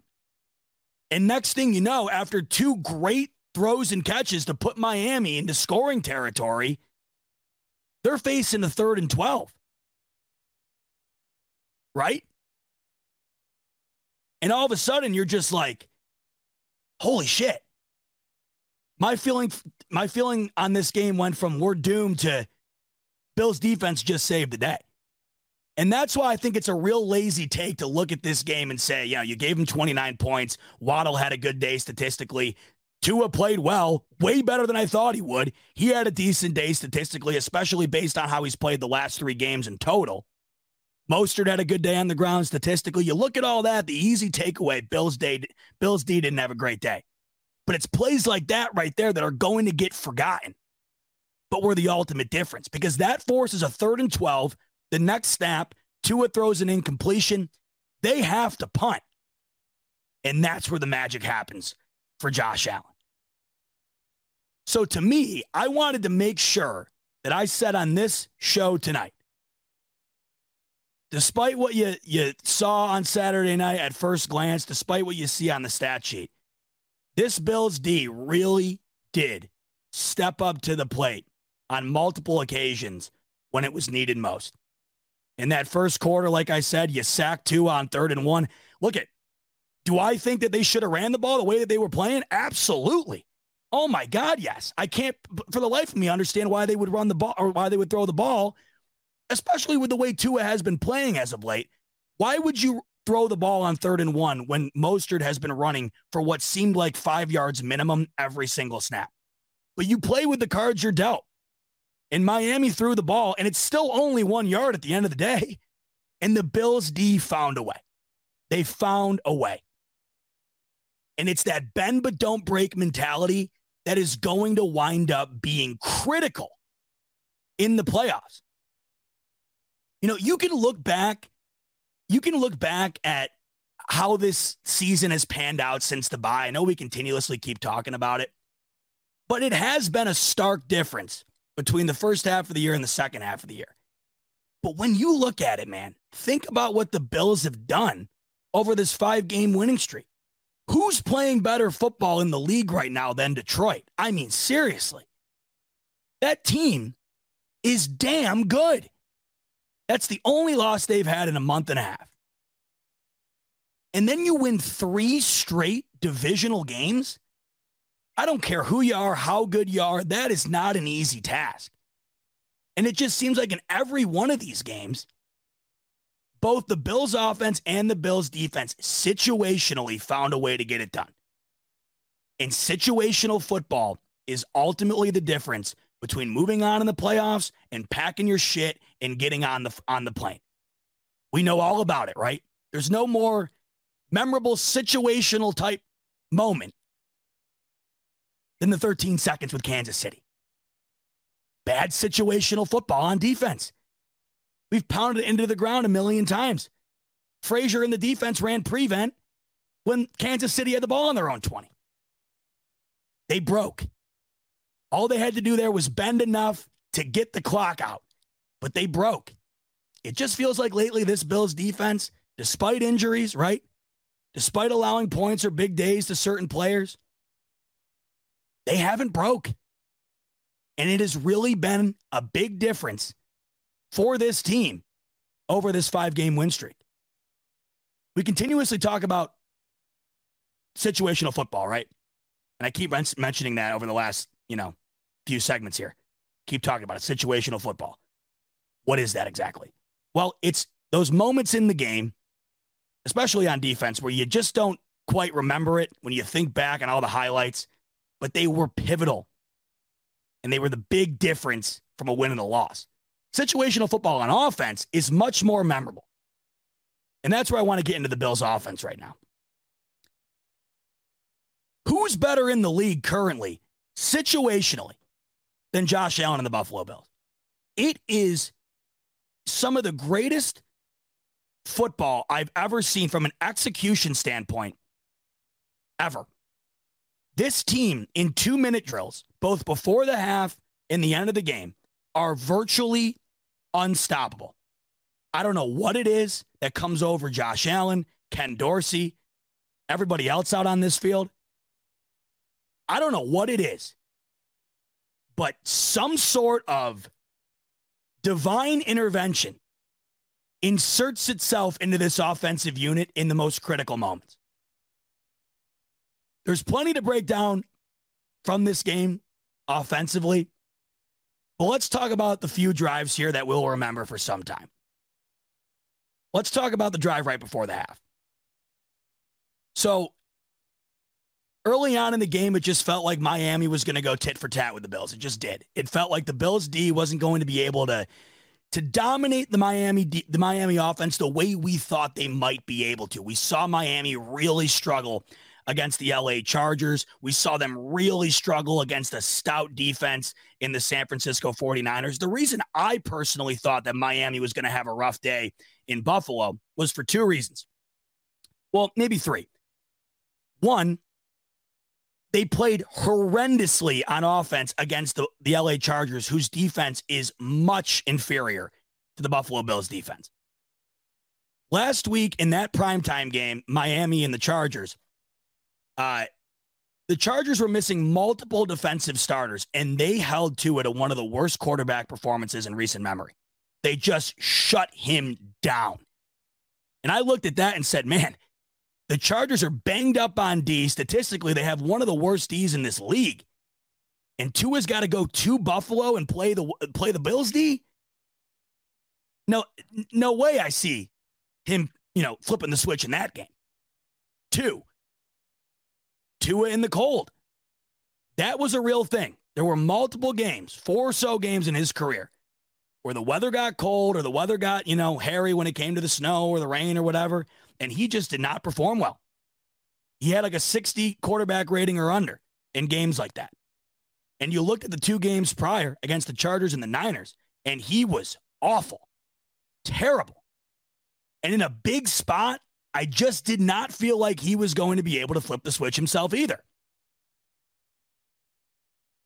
And I got to give credit where credit's due. Tua had a pretty good day based on his recent standards. I thought he was going to crumble in this one, and he didn't. So you realize kind of early on, hey, the blowout or the trouncing that I thought the Bills might give Miami today, I don't think it's in the cards. I think this is going to be a ball game. It kind of had that vibe early. It really did. It just felt like this game was going to be close throughout. You could tell. So with that, you knew the Bills offense was going to have a day. You knew that they were going to have to find ways situationally to gain an advantage. And in the 2-minute drill before half and the 2-minute drill at the end of the game, that's what separates good teams from great teams, playoff teams from championship teams. There isn't a team in this league right now that I would trust more to score in a situation where points are needed most than the Buffalo Bills. They now currently have 69 total points in the 2022 NFL season in the final 2 minutes of the first half. 69 points in 14 games. You know how absurd that is? In just 2 minutes. 2 minutes over 15 games. They have somehow turned that into 69 total points. They did it again on Saturday night. And this drive was just unbelievable, especially the way that it ended. So it's 2nd and 10. It's currently 14-13 Bills. And like I just said, you just knew at this point, this game was going to be close throughout. And you're going into half, and you know the Bills are getting the ball first. And that 2-for-1 would be critical right now. Critical. Putting the Dolphins on their heels, going into half, knowing they got to give it back to Josh Allen, you're putting them in a real tough spot. I felt like this final drive before the half was going to be a major factor in the final outcome. And, of course, it wound up being so. So 2nd and 10, it's 14-13. And they start to get the Allen design run going a bit. We got a preview of what we were going to wind up seeing later on in the game. He rushes for 9. They then hit Stephon Diggs on 1st and 10 after they wound up getting that first down on a slant route for a chunk of yards. Now, that's a play I want to highlight because it happened multiple times throughout the game. You go ahead and look at Stephon Diggs' stat line in this game, and I know he dropped a touchdown and it wasn't his greatest day. He's been held under 100 yards for the last several weeks. I look at that and I say, hey, that to me is a positive. And you're probably saying, well, Pot, why the hell do you find positivity in Stephon Diggs seemingly having quiet outings? What is that telling you? You look at this Bills offense, and the real only solid elite weapon they have for Allen to utilize is Diggs. Yet over the last handful of weeks, this Bills team hasn't missed a step And Diggs hasn't had to have, Jerry Rice type numbers to get there. That to me is encouraging because Diggs is always going to get his. Whether it's, off the charts numbers or, to me, what I found to be in this game, solid, consistent numbers that really wound up helping this team out more than you'd think. 5 catches for 60 yards. It's not off the charts. But there were multiple times in this game where Allen hit Diggs on a quick screen route where they needed it most. They did it on the final drive. There were multiple times where this occurred. Enjoy all your favorite sports like never before at BetMGM. Sign up using code CHAMPION and receive up to $1,500 back in bonus bets if you don't win your first bet. When you register with BetMGM, you'll get instant access to a variety of parlay selection features, live betting options, and the best daily promotions in the business. And with BetMGM at your fingertips, every play and every game matters more than ever. Remember to use code CHAMPION and receive up to $1,500 back in bonus bets if you don't win your first bet. Place your money line, prop, or parlay bets with the king of sportsbooks today. BetMGM and GameSense remind you to play responsibly. See BetMGM.com for terms. 21 plus only. Virginia only. New customer offer. Subject to eligibility requirements. Rewards are non-withdrawable bonus bets that expire in 7 days. Gambling problem? Call 1-800-GAMBLER. Promotional offer not available in Washington, D.C. Everybody in your crew identifies as either Big Mac Burger, McNuggets, or McCrispy Sandwich. But you're the Filet-O-Fish Sandwich all day. That crispy fish, that savory tartar sauce, that melty cheese, that pillowy bun. Yeah, you get it. Every time. And if you love the Filet-O-Fish, right now you can catch 2 of the classics you love for just $6. Limited time only. Price and participation may vary. Cannot be combined with any other offer. Single item at regular price. Ba-da-ba-ba-ba. Where you're just like, man, when they need a first down, when they need to move the sticks, when they need to move down the field, that play is automatic. And it's a play I want to highlight because it happened probably 3 or 4 times where Allen would just snap the ball, immediately throw it seems, within a second or two on a slant route for Diggs, and it is virtually unstoppable because Diggs is going to beat you with his route running capabilities 9.5 out of 10 times. We all know that Diggs is one of the best route runners in the league. So right off the line of scrimmage, he's going to beat you. You don't have better footwork than him. You're not going to be able to keep up with him.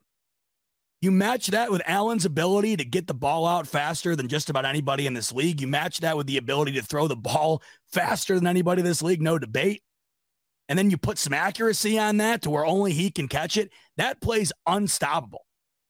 And they hit that play probably 3 or 4 times in this game, including on this final drive. And the funny thing about that play, and one of the other reasons why I wanted to highlight it, is not only do I watch that type of execution on that play and think, man, I wish they did that more often, but I think, you know what? When they need it the most, they run it and they hit it. Final 2 minutes of the first half, it works. Final drive of the game, where they need a first down on 3rd down, it works. So you might look at Stephon Diggs' numbers and say, average day. But I take away 2 things from that. 1, you've been realizing over the last few weeks here, the Bills can win without Diggs lighting up the stat sheet. And 2, when you really need Diggs to come through for Allen, you better believe it's going to work. Because that duo right there, when you look around this league, there ain't much better than that. So they get a first down on that play. Next play, off to Knox for 9 yards, and they're tick-tacking down the field. Now, this is where the dropsies kind of came in for Dawson Knox, and you're like, man, because Knox was on his way to a good day, man. Knox was on his way to a good day, and he wound up having an extraordinary day. Unbelievable day for Dawson Knox. But it was at this moment in the game, this final 2 minutes, where he had those 2 consecutive drops, and you're just thinking, man, shit. Especially the first drop he had where he was wide open over the middle of the field, just flat out dropped it. Another one of those moments in the game where you're just like, oh, wish you had that back. Then again, though, they just find a way. This, to me, right here, this was right after the second Knox drop. Another one of those plays from Allen where you're just like, And this guy, I mean, this cyborg alien, not from this human mutant. Who's doing this but this guy? 3rd and 4, Allen immediately under pressure. He bails to the right, ditches off a sack, and they need this first down or else it's going to be a deep field goal. 3rd and 4, rolls to the right, gets out of pressure. Off of his back foot, hits Isaiah McKenzie on the run for 19 yards. An absolute gorgeous play. The crazy thing is, on this drive, you're thinking to yourself, man, going to be tough to top that play. And I bet you as I'm talking about this might be a play that you might not even remember all that much because that's how many great plays Allen had in this game. But this, to me, was one of those ones that I think was underrated but was pivotal in the Bills' offensive execution and their ultimate performance on Saturday night. An incredible play from Allen, gets it to Isaiah McKenzie, and they're in business. So they're right near the end zone here, and there's 3 straight incompletions. But on the third incompletion, there's a hold on Miami as they held Gabriel Davis in the back of the end zone. And it leaves the Bills with a decision. You're all out of timeouts. You got 8 seconds. You got 4 yards to the end zone. What's the move? Now, 8 seconds is that tricky territory because it's not short enough to just settle for the field goal, but it's not long enough to just dick around and do whatever you want. So you either got to get it right to the end zone or you got to kick the field goal. But McDermott knows he's got Josh Allen. So, of course, he sends the offense out on the field. You're not going to settle for a field goal with Josh Allen and 8 seconds left, despite the fact you don't have timeouts. Take a shot at the end zone, see what you can get, and worst comes to worst, you kick the field goal, take it to half. And what we got instead was, to me, probably a top 5 play of the year for these Buffalo Bills. And I think looking back on it, you really have to go back, of course, and look at all the plays and dial them down. But this play was insane. This play was insane. 8 seconds left, no timeouts. Josh Allen takes the snap. Once again, immediately under pressure. And this was similar to the play a few plays ago where he hit Isaiah McKenzie. Immediately under pressure, and he's got to fade to the right side. Right off the bat, he's pointing guys around. He can tell nobody's open. Now, as he rolls to the right side, valuable seconds are ticking off of that clock. And I distinctly remember looking up at the clock, and I'm thinking, oh, my God. I remember looking up, and I saw 2 seconds, and Allen still had the ball in his hands. So, of course, right there, I come to the inevitable conclusion that this is either going to work or we're going to get nothing here, and I'm just going to be beside myself. Rolls all the way to the sideline. And the crazy thing is here, 8 seconds left. He had the ball in the backfield long enough to run the clock out. That's how much time and space he bought for the offense to score this touchdown.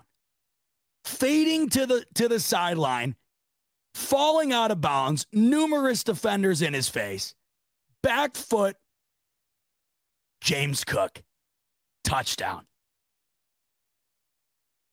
I mean, you got to be kidding me. How often do you get a buzzer beater like that, unless it's a game-winning play, just, like the Raiders yesterday? How often do you get something like that? Because you're never in a situation typically before the half where you're going to run the clock out over taking a field goal. It just doesn't happen unless, you make a complete bonehead move. And would it have been boneheaded if they didn't score? Of course it would have, but it's Josh Allen, man. Refusing. And this is what I've spoke on before in the past when it's come to those interceptions Allen's thrown this year in the red zone. You got to take the good with the bad, because with the bad, right? That comes from him extending the play, trying to make more out of what's not there, trying to make something out of nothing. It's going to result in some picks every now and then. But with that, you also get that play right there, or that similar style play, almost identical type play that he had against New England. You got to take the good with the bad. That's what you get with a creature like Josh Allen. You're going to get show-stopping plays for better or worse. And it just so happened that right before the half, you got the better end of that and what I think to be one of the best plays of the entire year. And when you get down to brass tacks, what would that game have looked like come the end of the fourth quarter if the Bills and Josh Allen don't get that ball in James Cook's hands as time expires and they go to the half scoreless? Nothing good. I'll tell you that. Nothing good. And that just makes that play, which was extraordinarily unbelievable to begin with, that much more extraordinary. So they take the 21-13 lead into the half. And at this point, Allen's just already having a massive day. He's already got, what? At that point, I think he's got 3 touchdowns already at his disposal at halftime. Up until that point, up until that half, that was as good of a game already as Josh Allen had in weeks, and it was only a half in, right? That was as good of a game as Allen has had probably since the bye, and it was already a half in. So you're wondering, can they sustain this type of play all the way throughout? Because that end of the first quarter into the end of the first half was just lights out. You go back to the first drive, I believe, their first scoring drive, right? What was that? 3 plays? 4 plays? They ran a dive on the first play, and it went for a couple of yards, nothing doing there. And then 3 plays later, they're in the end zone, making it look easy. Another easy touchdown on that swing pass to Nyheim Hines. Welcome to the Buffalo Bills. Excuse me. Finally, he gets in the mix in a big play. Finally. And then they capped the half off with that touchdown that I was just recapping. He had 3 consecutive drives where the Bills offense was just finding a way to get it done. And you want to talk about, to revert back to the original point, you want to talk about separating yourself, especially when it comes playoff time. You want to talk about executing situational football. This is the difference, even though it's so marginal, right? The difference between moving on in a playoff game or not is that pass that is just incapable of being executed by anybody else in this league, maybe but Mahomes. That's the difference in a game that can decide your fate for a season. Because like I was just saying, if you don't execute that in the first half, the end result probably winds up in a loss. This is the difference you get with Josh Allen. Now let's talk about the fourth quarter. I'm going to skip the third quarter completely because God almighty, I'm in a good mood. Nothing about that game's going to bring me down. But that third quarter was dog shit. That's just the only thing I'm going to say about that third quarter. It was awful. And it was so uncharacteristic to what we had saw to end the half. And you're just like, of course, right? Of course. Play that well in the first half on offense. And then now all of a sudden it just hits a complete skid. And then that was capped off with the strip sack. We've already summarized what happened after that. Right? God. I'm just looking at my notes here, just going through here. I still can't believe how this ended. So we already summarized how we got to this point, right? The Bills are currently down 29-21. And this is where Ken Dorsey and Josh Allen, I think, blended together in a perfect harmony for one of the handful of times this season, because I don't know how often you get the opportunity to do it, right? Because you have to have a quarterback like Josh Allen, right? You have to have that already, and that's, of course, an anomaly. And then you have to have a coaching staff that's willing and able to take advantage of what they have at their disposal. And that's exactly what we saw happen in the fourth quarter for these Bills. They allowed Josh Allen to just go, because anything else would not have gotten the job done. They knew they were in a situation where it just had to be Josh Allen versus the world. And we've seen this so many times before. And at this point, you know it's really your only option. You got to just let him do whatever it takes to get it done. So this is after he had already fumbled on the previous drive. He rushes on 1st and 10 and fumbles again. And Spencer Brown recovers it. Another play in this game where you're like, ball broke your way, right?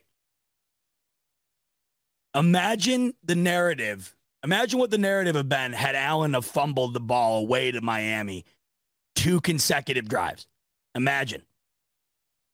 I don't even want to think about it. Thank God Spencer Brown was in the vicinity and got on top of that, because we would not have been treated to the extraordinary ending that we got. Before I get in that, I know I got some super chats here. Let me get back to them. Let me see here. What do I got? We got my man James coming in. He says, who scares you more, Chiefs or Bengals right now? We'll get into that in a little bit, James. That's a good question, because both teams are getting it done, just in different ways. That game yesterday for the Chiefs against the Texans was interesting, to say the least. The Chiefs were 15-point favorites. Oh, God, then we got my main man, Nals. He's home now. He's waiting to see me. Yeah, Bills are good. Hop in the car. You'll see me when you see me, kid, you know? You see me when you see me. Let's get into this final drive. So it's already off to a rocky start, right? Oh, this isn't the final drive, by the way. I keep thinking that because it was my favorite drive of the game, but it's the second to last drive. So you fumble that ball, you get it back. Thank God for Spencer Brown. It's the best play he's probably ever made as a Bill. Being in the right place at the right time, recovering their own fumble. Right after that, James Cook comes alive, 16-yard rush, and now it's time to take the training wheels off, let Allen get to work. Designed run, the run of the year for J.A., his second longest rush of his career, a 44-yard banger. A 44-yard home run for Josh Allen that had this crowd back to life. Back to life after the strip sack. Dolphins up by 8. This brought the crowd back to life, because you knew right then and there the Bills were in business. They had a chance to knot this up. And that run just goes to show you how valuable a guy like Josh Allen is to the team. If you don't have that capability right there, and most guys in this league don't, if you don't have that capability, this game just goes a completely different way. You saw it on the field. You saw it for yourself on Saturday night. The difference between Tua and Josh Allen, right? Because Tua had numerous opportunities to close this game out, and he didn't play a bad game at all. It's just he didn't take advantage of the additional opportunities given to him to close it out, whereas Josh Allen did. And this was a play right here that really only Josh Allen could make. Designed run in that situation, and he goes the distance for 44 yards. So, once again, right near the end zone, ball at the 4, just like it was earlier in the game, right before the first half. And 3rd and goal approaches once again, just like in the first half. Allen, under pressure, just like the drive in the first half, evades it, gets rid of the ball at the perfect time, and he hits Dawson Knox, who avenges the earlier 2 drops. Touchdown. And it's fun to celebrate in the moment, right? And this is a weird, these touchdowns are always weird. These scoring opportunities are always weird. Because you score, And it's huge. You needed it, but all right, we're only halfway there. We're only halfway home. We have got to get the 2-pointer here. And now I'm sitting in the end zone where this occurred. And live in person, I didn't think he got it. And of course, that was the initial ruling. Allen, on the 2-point conversion, Superman dives over the pile of players. And the ball immediately comes out as soon as he lifts the ball over the crowd.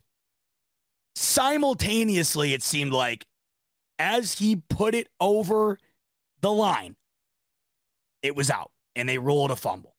And everyone around me, including myself, was just like, it's a fumble. It just looked like it. Live, as fast as it went, it looked like a fumble.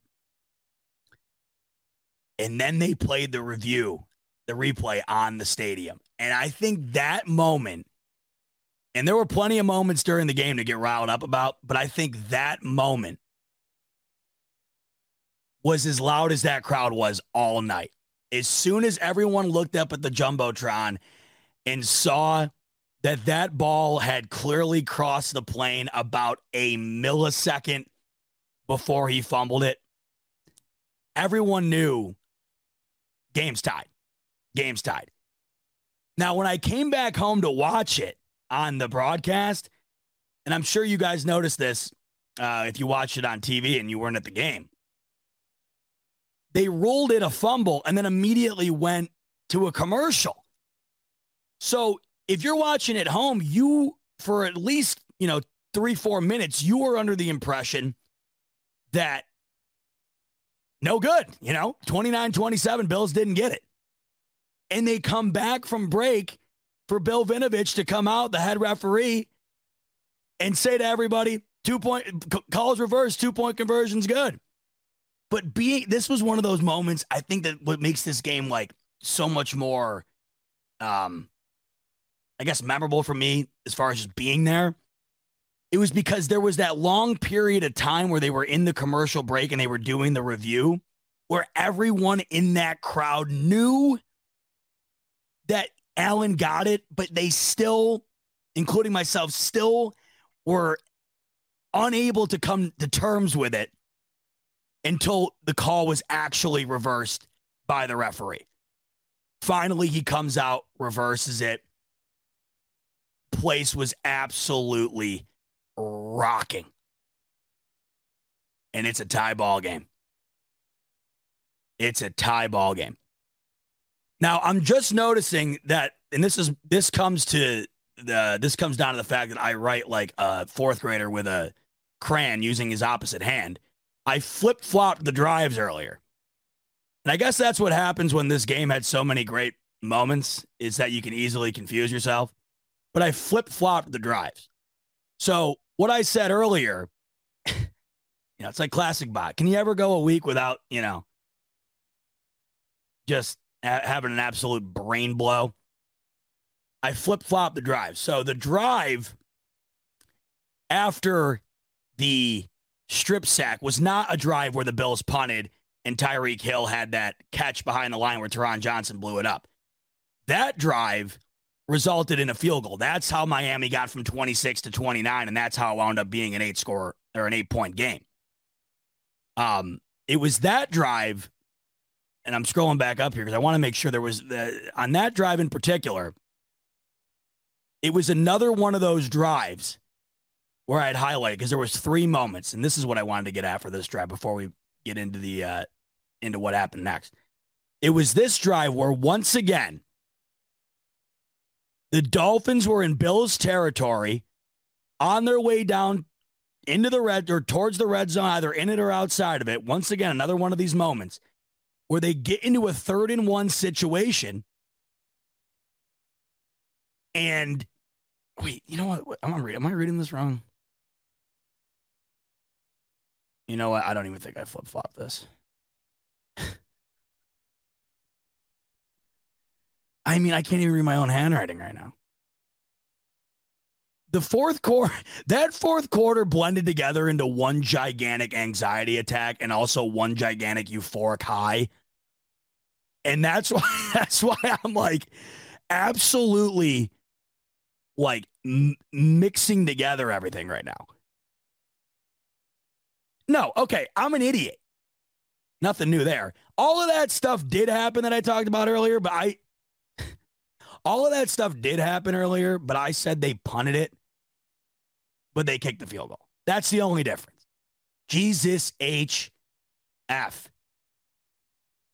There's always one, though. You know that. All the loyal fanatics, you know there's always going to be one a week. You got to just give me my mulligan. So they got the field goal on that one, whatever. It's the next drive. It's the next drive where the punt occurs, of course, because that's how the Bills wind up starting the 95-yard drive for T. Bass to money it up and win this bitch.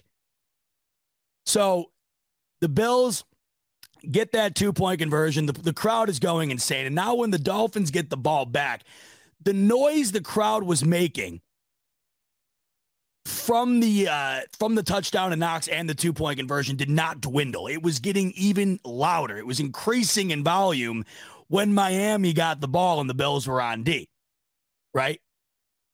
So first play on that drive, first down for Miami. Second play on that drive, first down for Miami. It winds up getting to the point where they end up punting. That's where the Bills D stood on their head. They stood tall, right? And it's in that moment where you know the Bills are going to have an opportunity with Josh Allen to get it done. Now, it's also in this moment where the snow really winds up picking up. It's in this moment where it all, like earlier when I was talking about that poetic Disney type atmosphere, it was in that moment where it just felt like you were watching an NFL Films type replay, you know, where they have those beautiful cinematic shots and, you know, the narrators walking you through it and you know it's like an epic game because it's getting the NFL Films treatment. The snow's pouring down and Miami punts it. Now, if you remember correctly, and I was terrified, Nyheim Hines fields the punt, but he doesn't field it like you traditionally do. He catches it with two hands. And if you go back and watch the replay, he almost catches it with his helmet. I don't think people realize how dangerously close that fielded punt was to being muffed. It was lethally close to being fumbled. But God bless Nyheim Hines. He stuffed that thing into his face mask somehow, pinned it with his hands, got it. So when the Bills kicked this drive off, they got 5 minutes and 56 seconds to get to work. That, to me, is probably one of the aspects of this incredible drive that gets forgotten. Because it felt like when they got the ball back, there was only 2 minutes left. They killed 6 minutes on the clock. You want to talk about learning from your mistakes, so to speak? The Chiefs game compared to this game, where every aspect of that drive, they made sure that Miami was never going to get a chance to touch that ball again. 5 minutes, 56 seconds. Let's just round it up. 6 minutes in a blizzard at this point that they ended up killing. And it just felt like when they fielded the punt, there was 2 minutes left. In reality, there was still a third of the quarter left. And things did not get off to a good start. And this, to me, is why this game was so insane, because there were so many moments where it felt like, that's going to be the dagger that screws the Bills, right? Strip sack. Cam Lewis, I didn't even talk about this because it was in the third quarter or whatever, and I didn't want to talk about it because of how much that quarter pissed me off. Cam Lewis roughing the punter. When do you ever see roughing the punter? And that's another point back to when I was talking about this defense having a better day than people thought. On that drive where Cam Lewis roughed the punter, Bills D shut down Miami's offense and held them to 4th and 17. They started that drive right on the cusp of Buffalo territory. Sack Tua got him all the way into 4th and 17, and they roughed the kicker. So we're talking strip sack fumble, right? Rough the kicker. Allen fumbles again, and Spencer Brown recovers it. There's just moments throughout the deep Waddle touchdown where you're just like, that's gonna be one of those moments that dags the Bills. On this drive, what was that moment? It was the sack. 1st and 10. There's a holding call anyway, so it wouldn't have even mattered had the Bills Josh Allen gotten sacked or not. They had a beautiful first play to Gabe Davis for a first down. That's how that's how the drive kicked off. They start at the 7. They're backed up right near their own end zone. Beautiful first pass to Gabe Davis on the sidelines to kick the drive off. But the next play, Josh Allen sacked, and there's also a holding call. Miami declines the penalty. So it's 2nd and 17. So it's 2nd and 17. You're down to your last, drive here in order to win the game in regulation. It's snowing beyond belief at this point. The visibility out on that field had to have been 0. You're backed up against your own end zone, and now you got to go 17 yards to move the sticks. He goes right back to Gabe Davis. Now, this throw was awesome because it was one of those moments where the offensive line absolutely stepped up to the plate. Allen had all day to throw on that 2nd and 17. The throw to Davis probably wouldn't have gotten off had he not had the protection that he did. And it got the Bills into 3rd and 2 type territory where it was much more manageable. You go from 2nd and 17 to 3rd and 2. Nonetheless, though, 3rd and 2, it's still 3rd down. You're backed up near your own end zone. It's snowing like crazy. And, this is do or die time. And that's where that slant to Stephon Diggs that I keep talking about throughout this show shows up again. 3rd and 2, hits all reliable. Josh Allen to Stephon Diggs. And if you go back and watch the replay, not the live replay, but the additional camera angle that they showed on their own replay on the broadcast, it shows Allen's, the angle from like the linebacker's point of view. The visibility is negative. 0.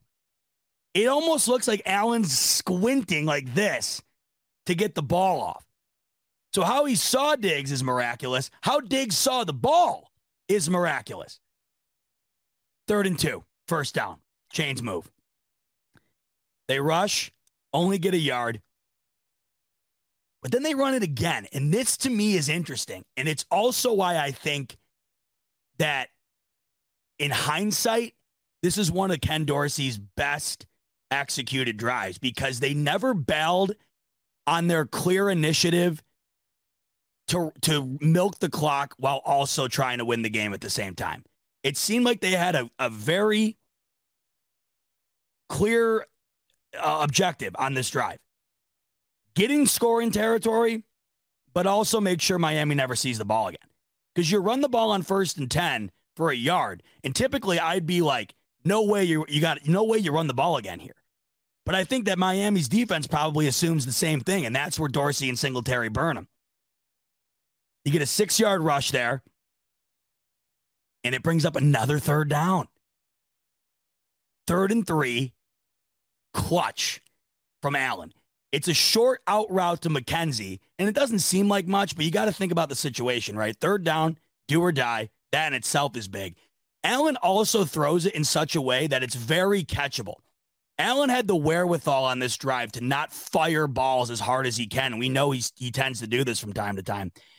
He had the wherewithal to put some touch on the ball to make it way more catchable in these conditions. Throws a beautiful soft pass to McKenzie moves the chains. And they run the ball again and again. And then it brings up another third down. And this to me is where on the laundry list, I think of plays that the Dolphins wish they had back. I went over a few of them earlier. But on the laundry list of plays, this one's got to be near the top. It's 3rd and 6, and Miami brings the house. It was a beautifully designed blitz. It was the perfect time to do it. 3rd and 6, they knew they couldn't run the ball again. The snow is too much to settle for a field goal in that area. It would have been like a 50-some yard field goal. So they can't just run and hope to get a better field goal position. They have to throw it. There was no way they'd be able to kick that field goal, at least in my opinion. 50-some yarder in those conditions, I just don't see it. Unless you're Adam Vinatieri back in the early 2000s, I just don't know about that one. They bring the house, Allen immediately under pressure, and he just lobs it up in the air. And that divine intervention finds its way onto the field once again for the Buffalo Bills offense in do-or-die 2-minute situational football. Flag on the field. Pass interference on Miami on Isaiah McKenzie, who was running the deep route. Now, I see Miami fans are all up in arms about this one. I've been seeing it online.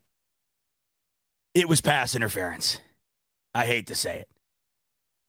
Or I love to say it, rather. Sorry. I love to say it. It was.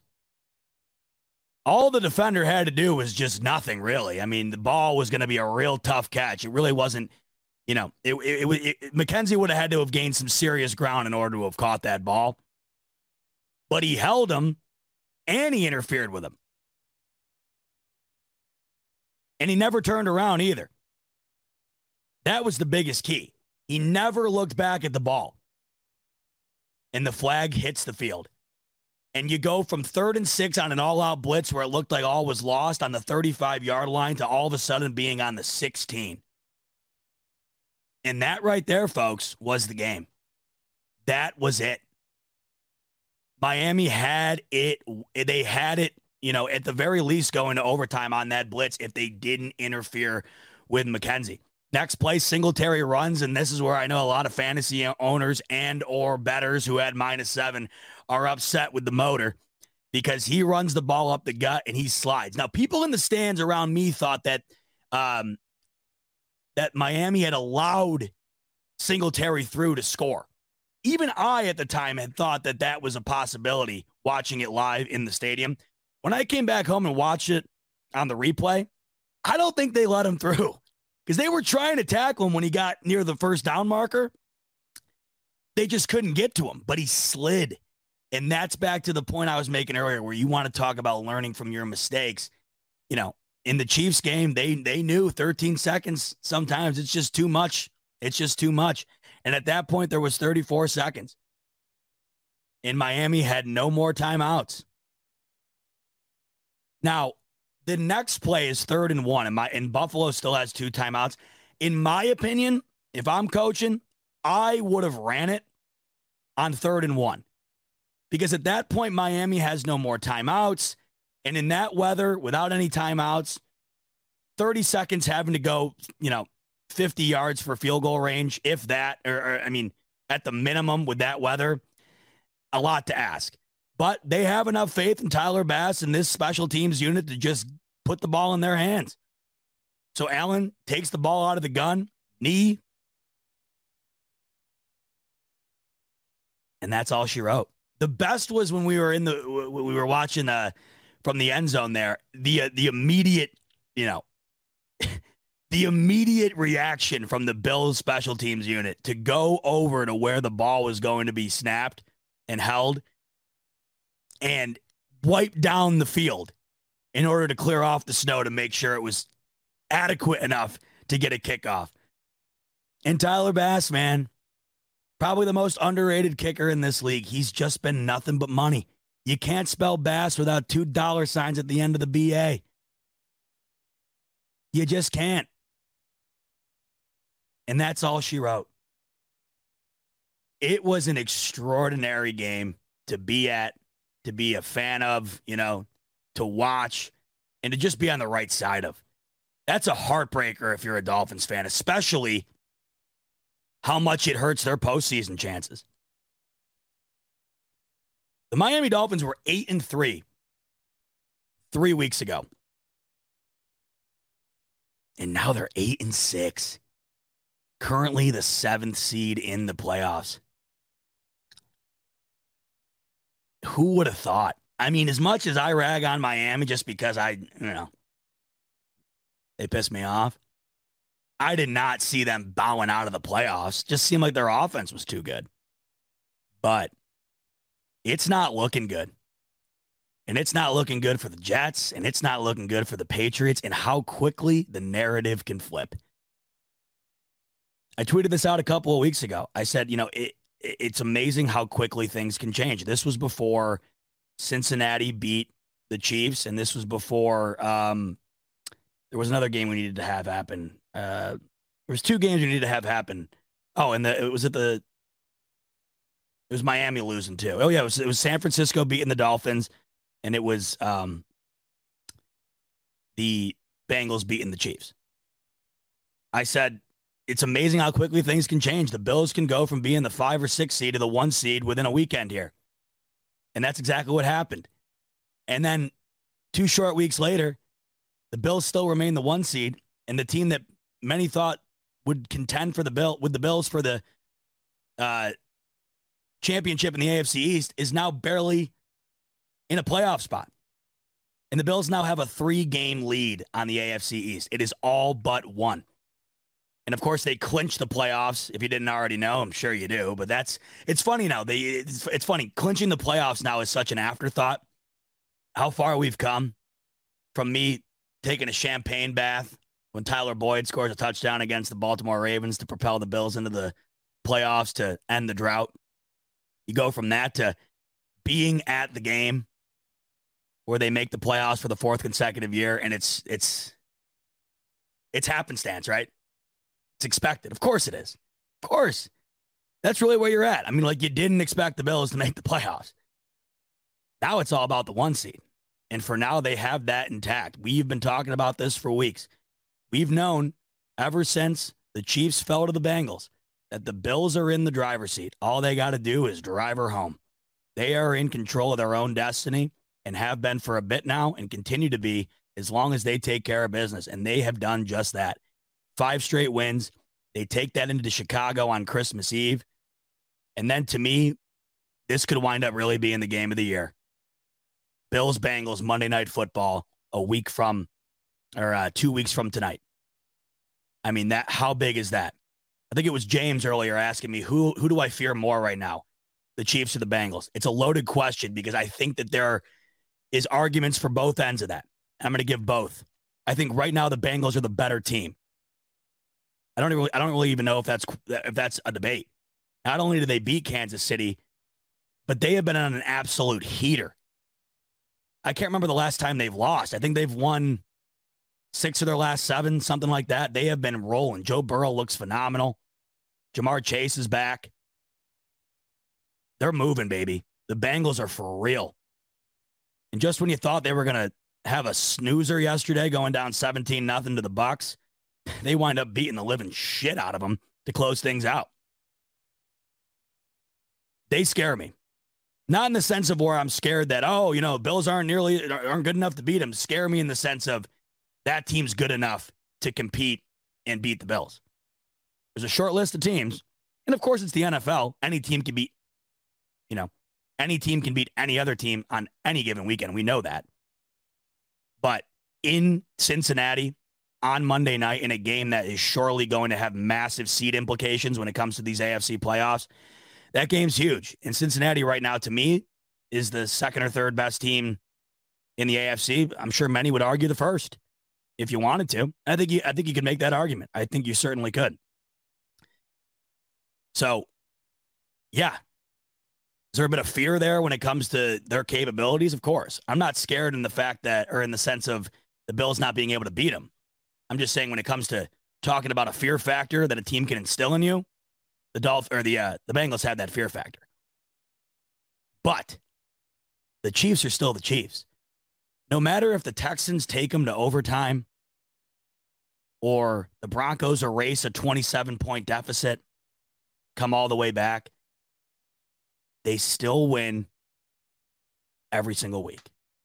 It's like the Bills. I can't rip on the Chiefs for winning the way that they do when I've been saying all along the last handful of weeks here, in ugly fashion or in, dramatic fashion like Saturday night. I can't get on the Chiefs for winning close games when they still end up winning them, because the Bills have done the same.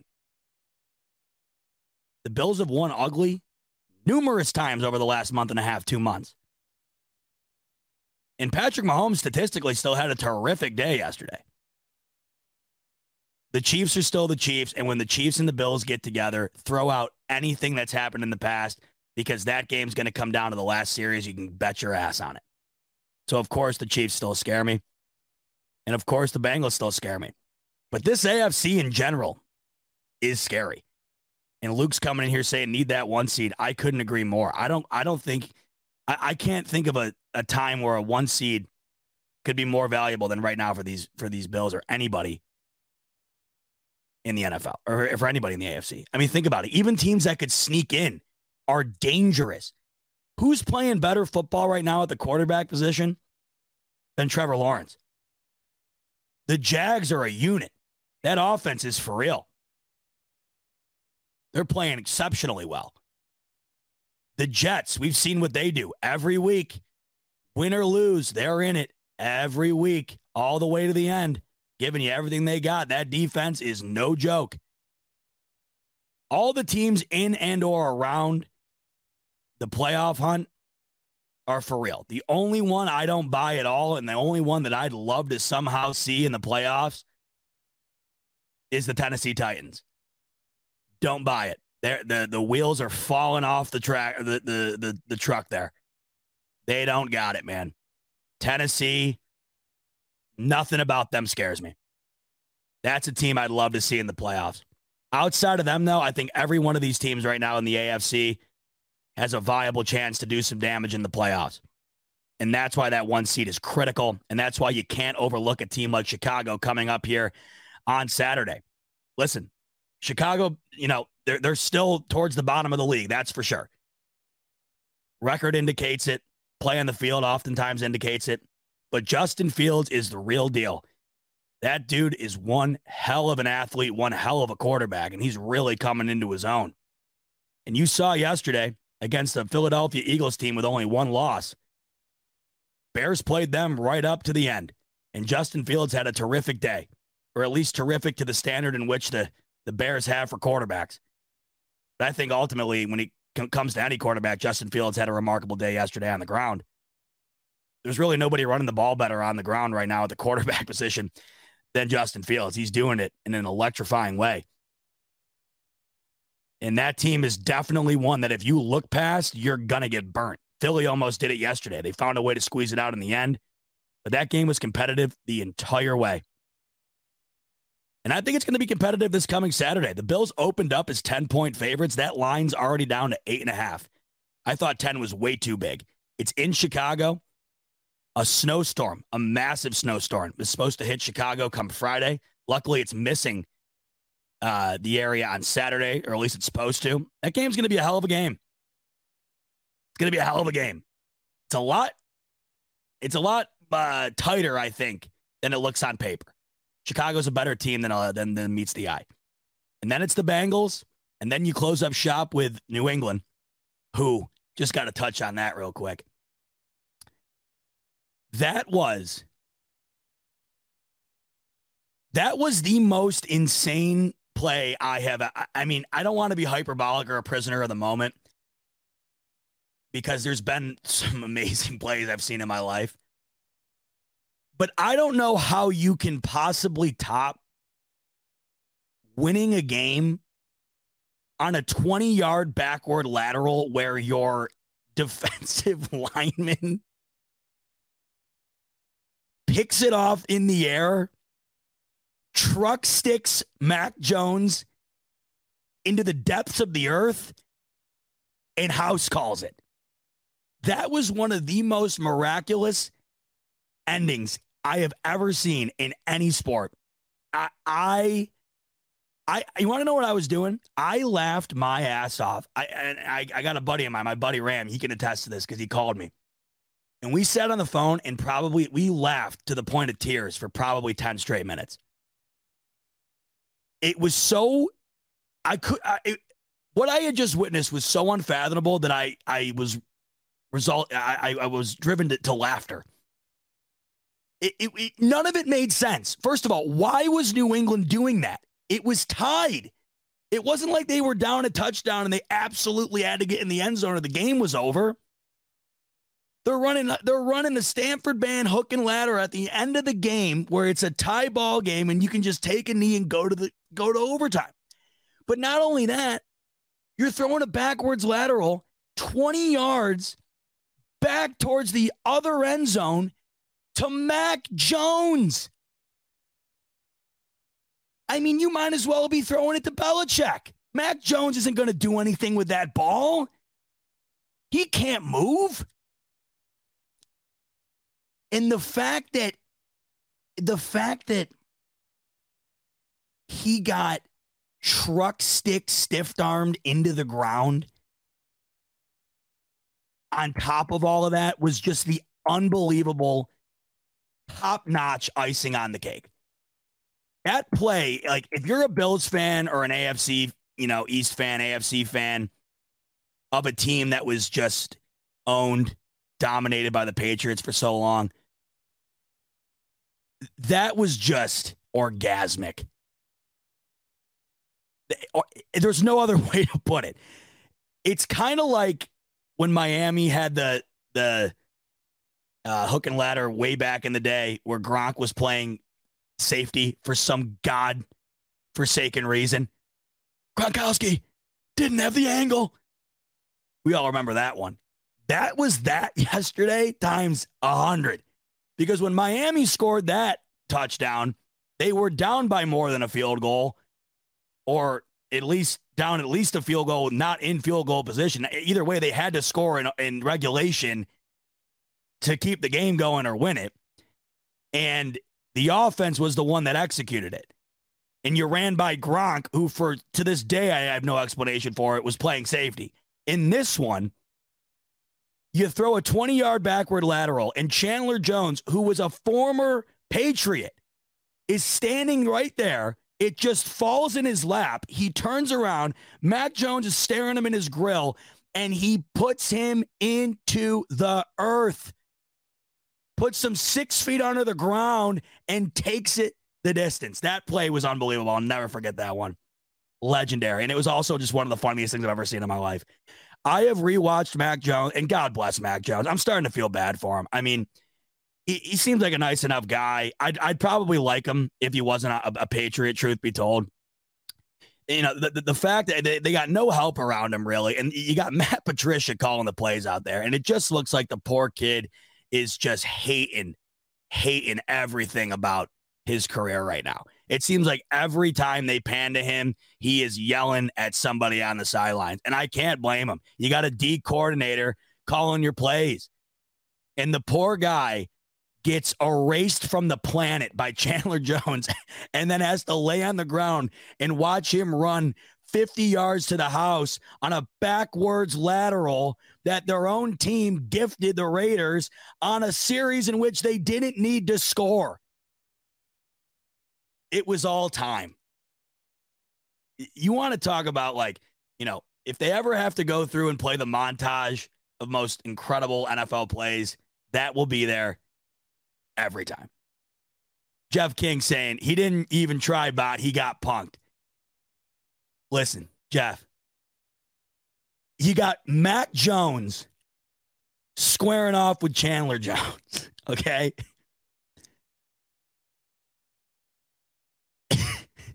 Mac Jones isn't winning that battle if he was given what's the juice you drink in Nazis in the COD zombies there? Was it Juggernog or something like that? He wouldn't win that battle if Bruce Banner walked onto the middle of the field, inserted himself into Mac Jones' soul, and became the Incredible Hulk, Chandler Jones is going to erase Mac Jones every single time. I mean, I get what you're saying. I think the effort, you could have maybe sold it a bit more. Chandler Jones just did him so dirty, man. He pretty much did what Derrick Henry did to Josh Norman in the Bills-Titans game a couple years ago, but in a much more dramatic and electrifying way. Just unbelievable. So that's that, folks. That's that. 11-3. And you look back at when how the season started, how it's, went post-bye. And I keep saying this. You would have signed up for it. You would have signed up for 11-3. Right? You would have. I know I would have. If somebody came to you preseason and said, hey, going into week 16, would you sign up for the Bills being 11-3, 3-game lead in the AFC East, and current hold of the 1 seed in the AFC? Where do I sign? Do you have a pen? And it's looking promising.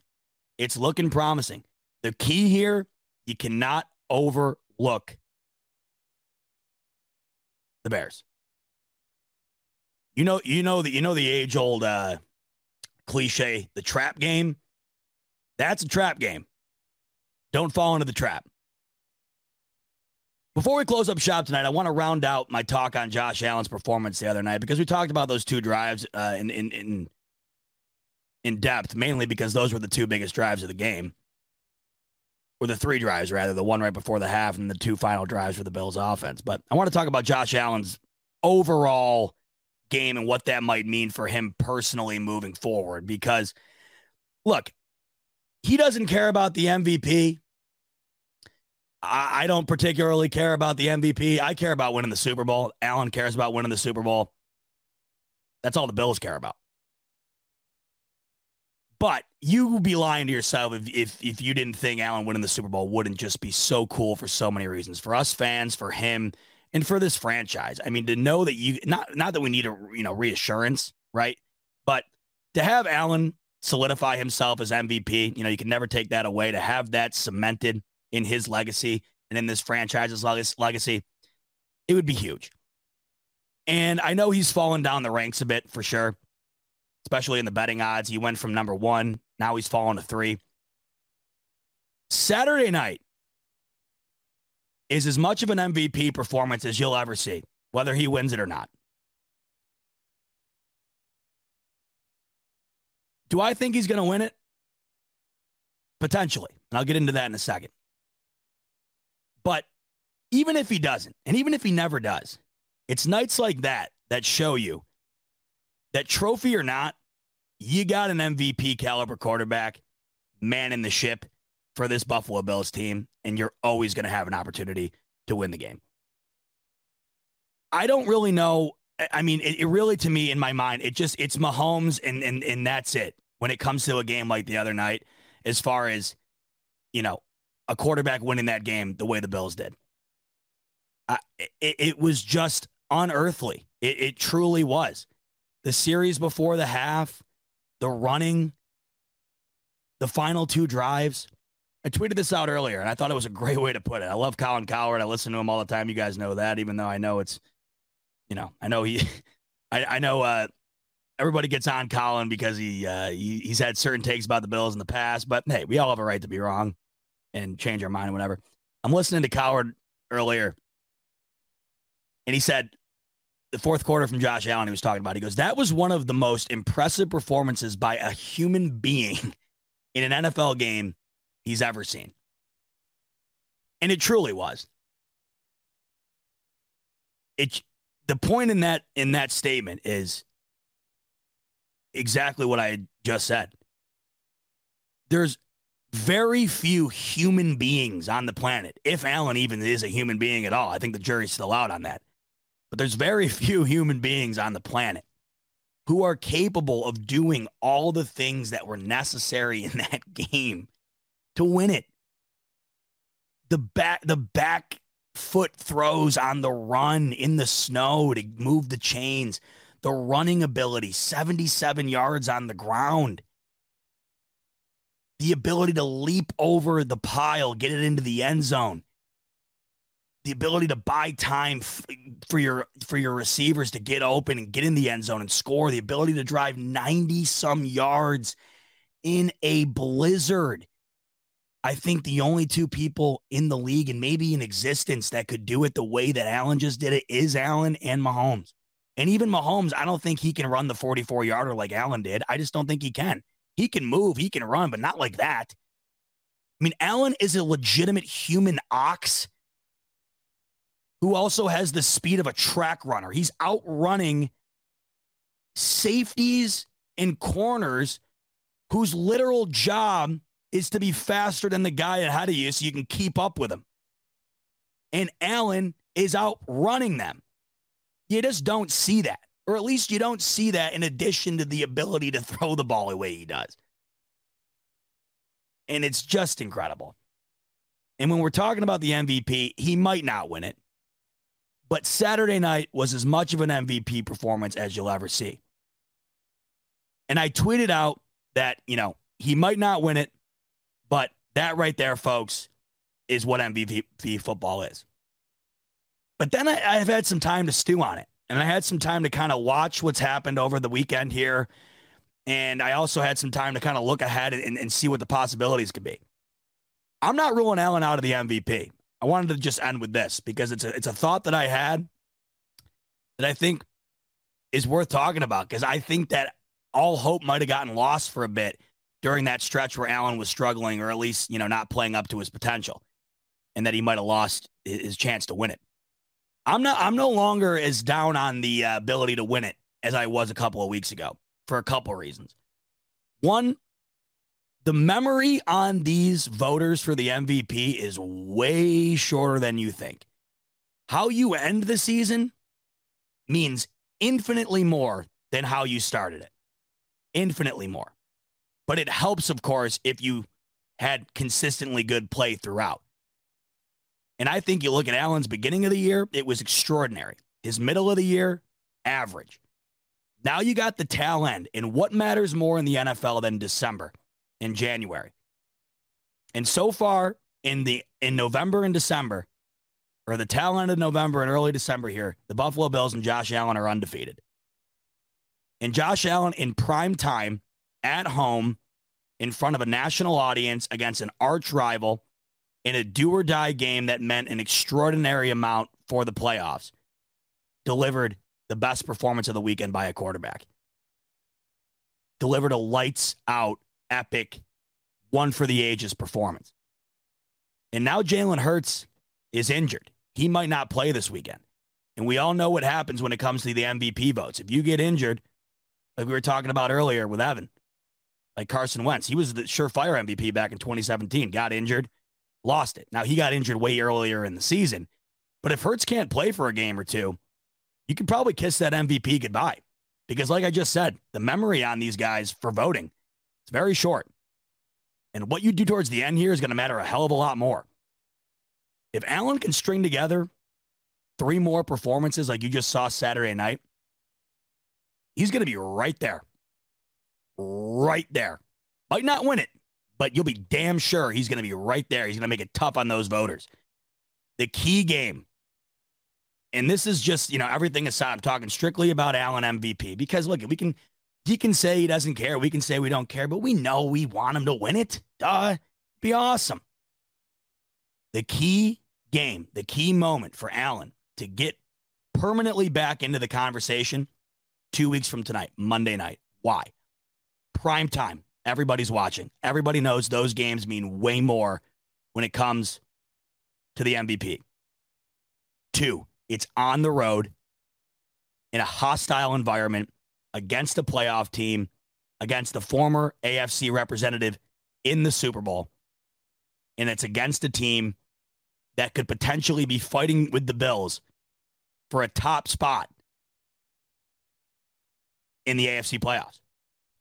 Against Joe Burrow, We all know how the matchups are set. It's never the Bills versus the Bengals. It's Joe Burrow versus Josh Allen. If Josh Allen outduels Joe Burrow and gives a lights-out performance like we saw Saturday night, you bet your bottom dollar he's going to be right back in that MVP conversation and very well could win it if he ends the season the way he had it going for him Saturday night. Just an incredible night. Never forget it, just because of all the amazing different elements of that game all coming together, and then the snow to cap it off. It truly was extraordinary. I hope you guys enjoyed it as much as I did, man. It was awesome. But hey, what's done is done. What needed to be done got done. This team started off 0-2 in the AFC East, and look what they've done now. Look what them boys have done now. 3 consecutive wins in that AFC East, 3-2 now, with 1 more to go against the Patriots. And the way things have been going for them, you can lock that one in my opinion, unless for unforeseen circumstances, the Bills are in a position to sit their starters the final week. I doubt that. That would probably mean the Chiefs either leap the Bills, don't even want to talk about that, or the Chiefs find a way to slip up and the Bills get an extra game and then they can sit them. I'll talk about that. That'd be cool. But either way, you go from 0-2 in the AFC East to more than likely 4-2 in the AFC East. Just goes to show you, man, no matter how they've got it done, they've got it done. And you're not only talking about AFC East opponents, divisional opponents, which we all know are tougher games no matter how good the team is. We all know those are tougher games. Not only have you won those, but you also won those against teams in which are also either playoff teams or right on the cusp. These guys are no joke, and they're all different. Patriots defense can sneak up on you.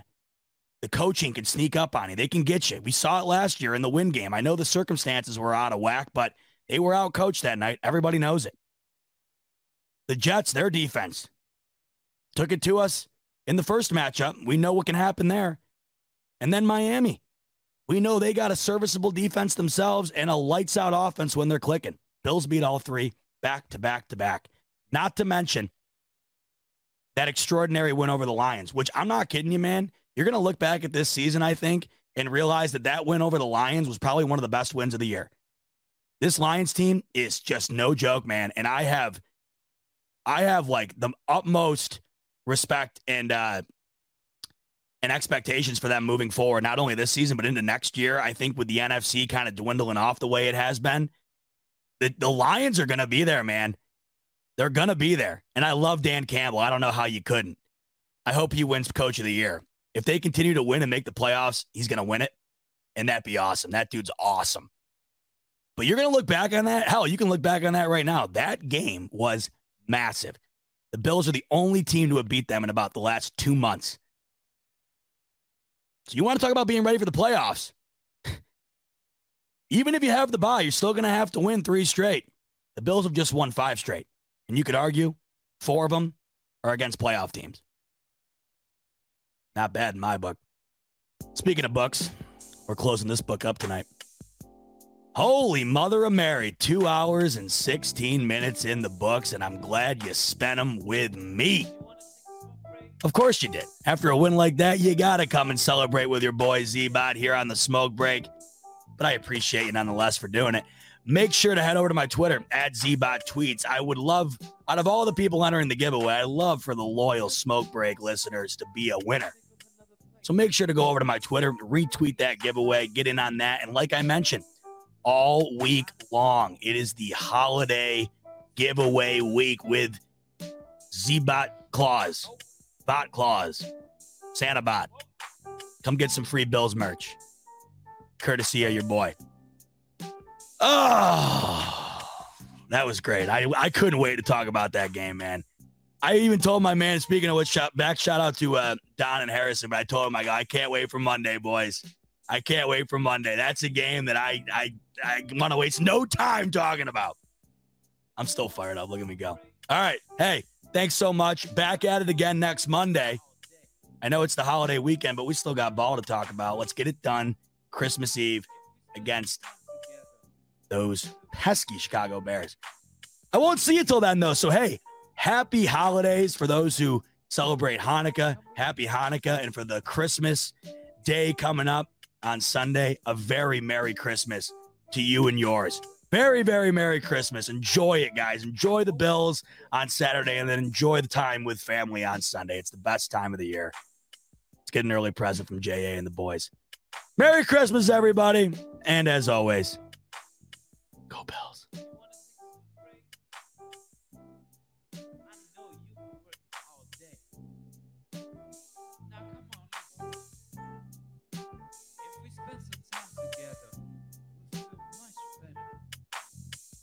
Good for you. Come on. We'll think of another place. Come with me. Let's have a smoke break. Nah, it's just a normal break.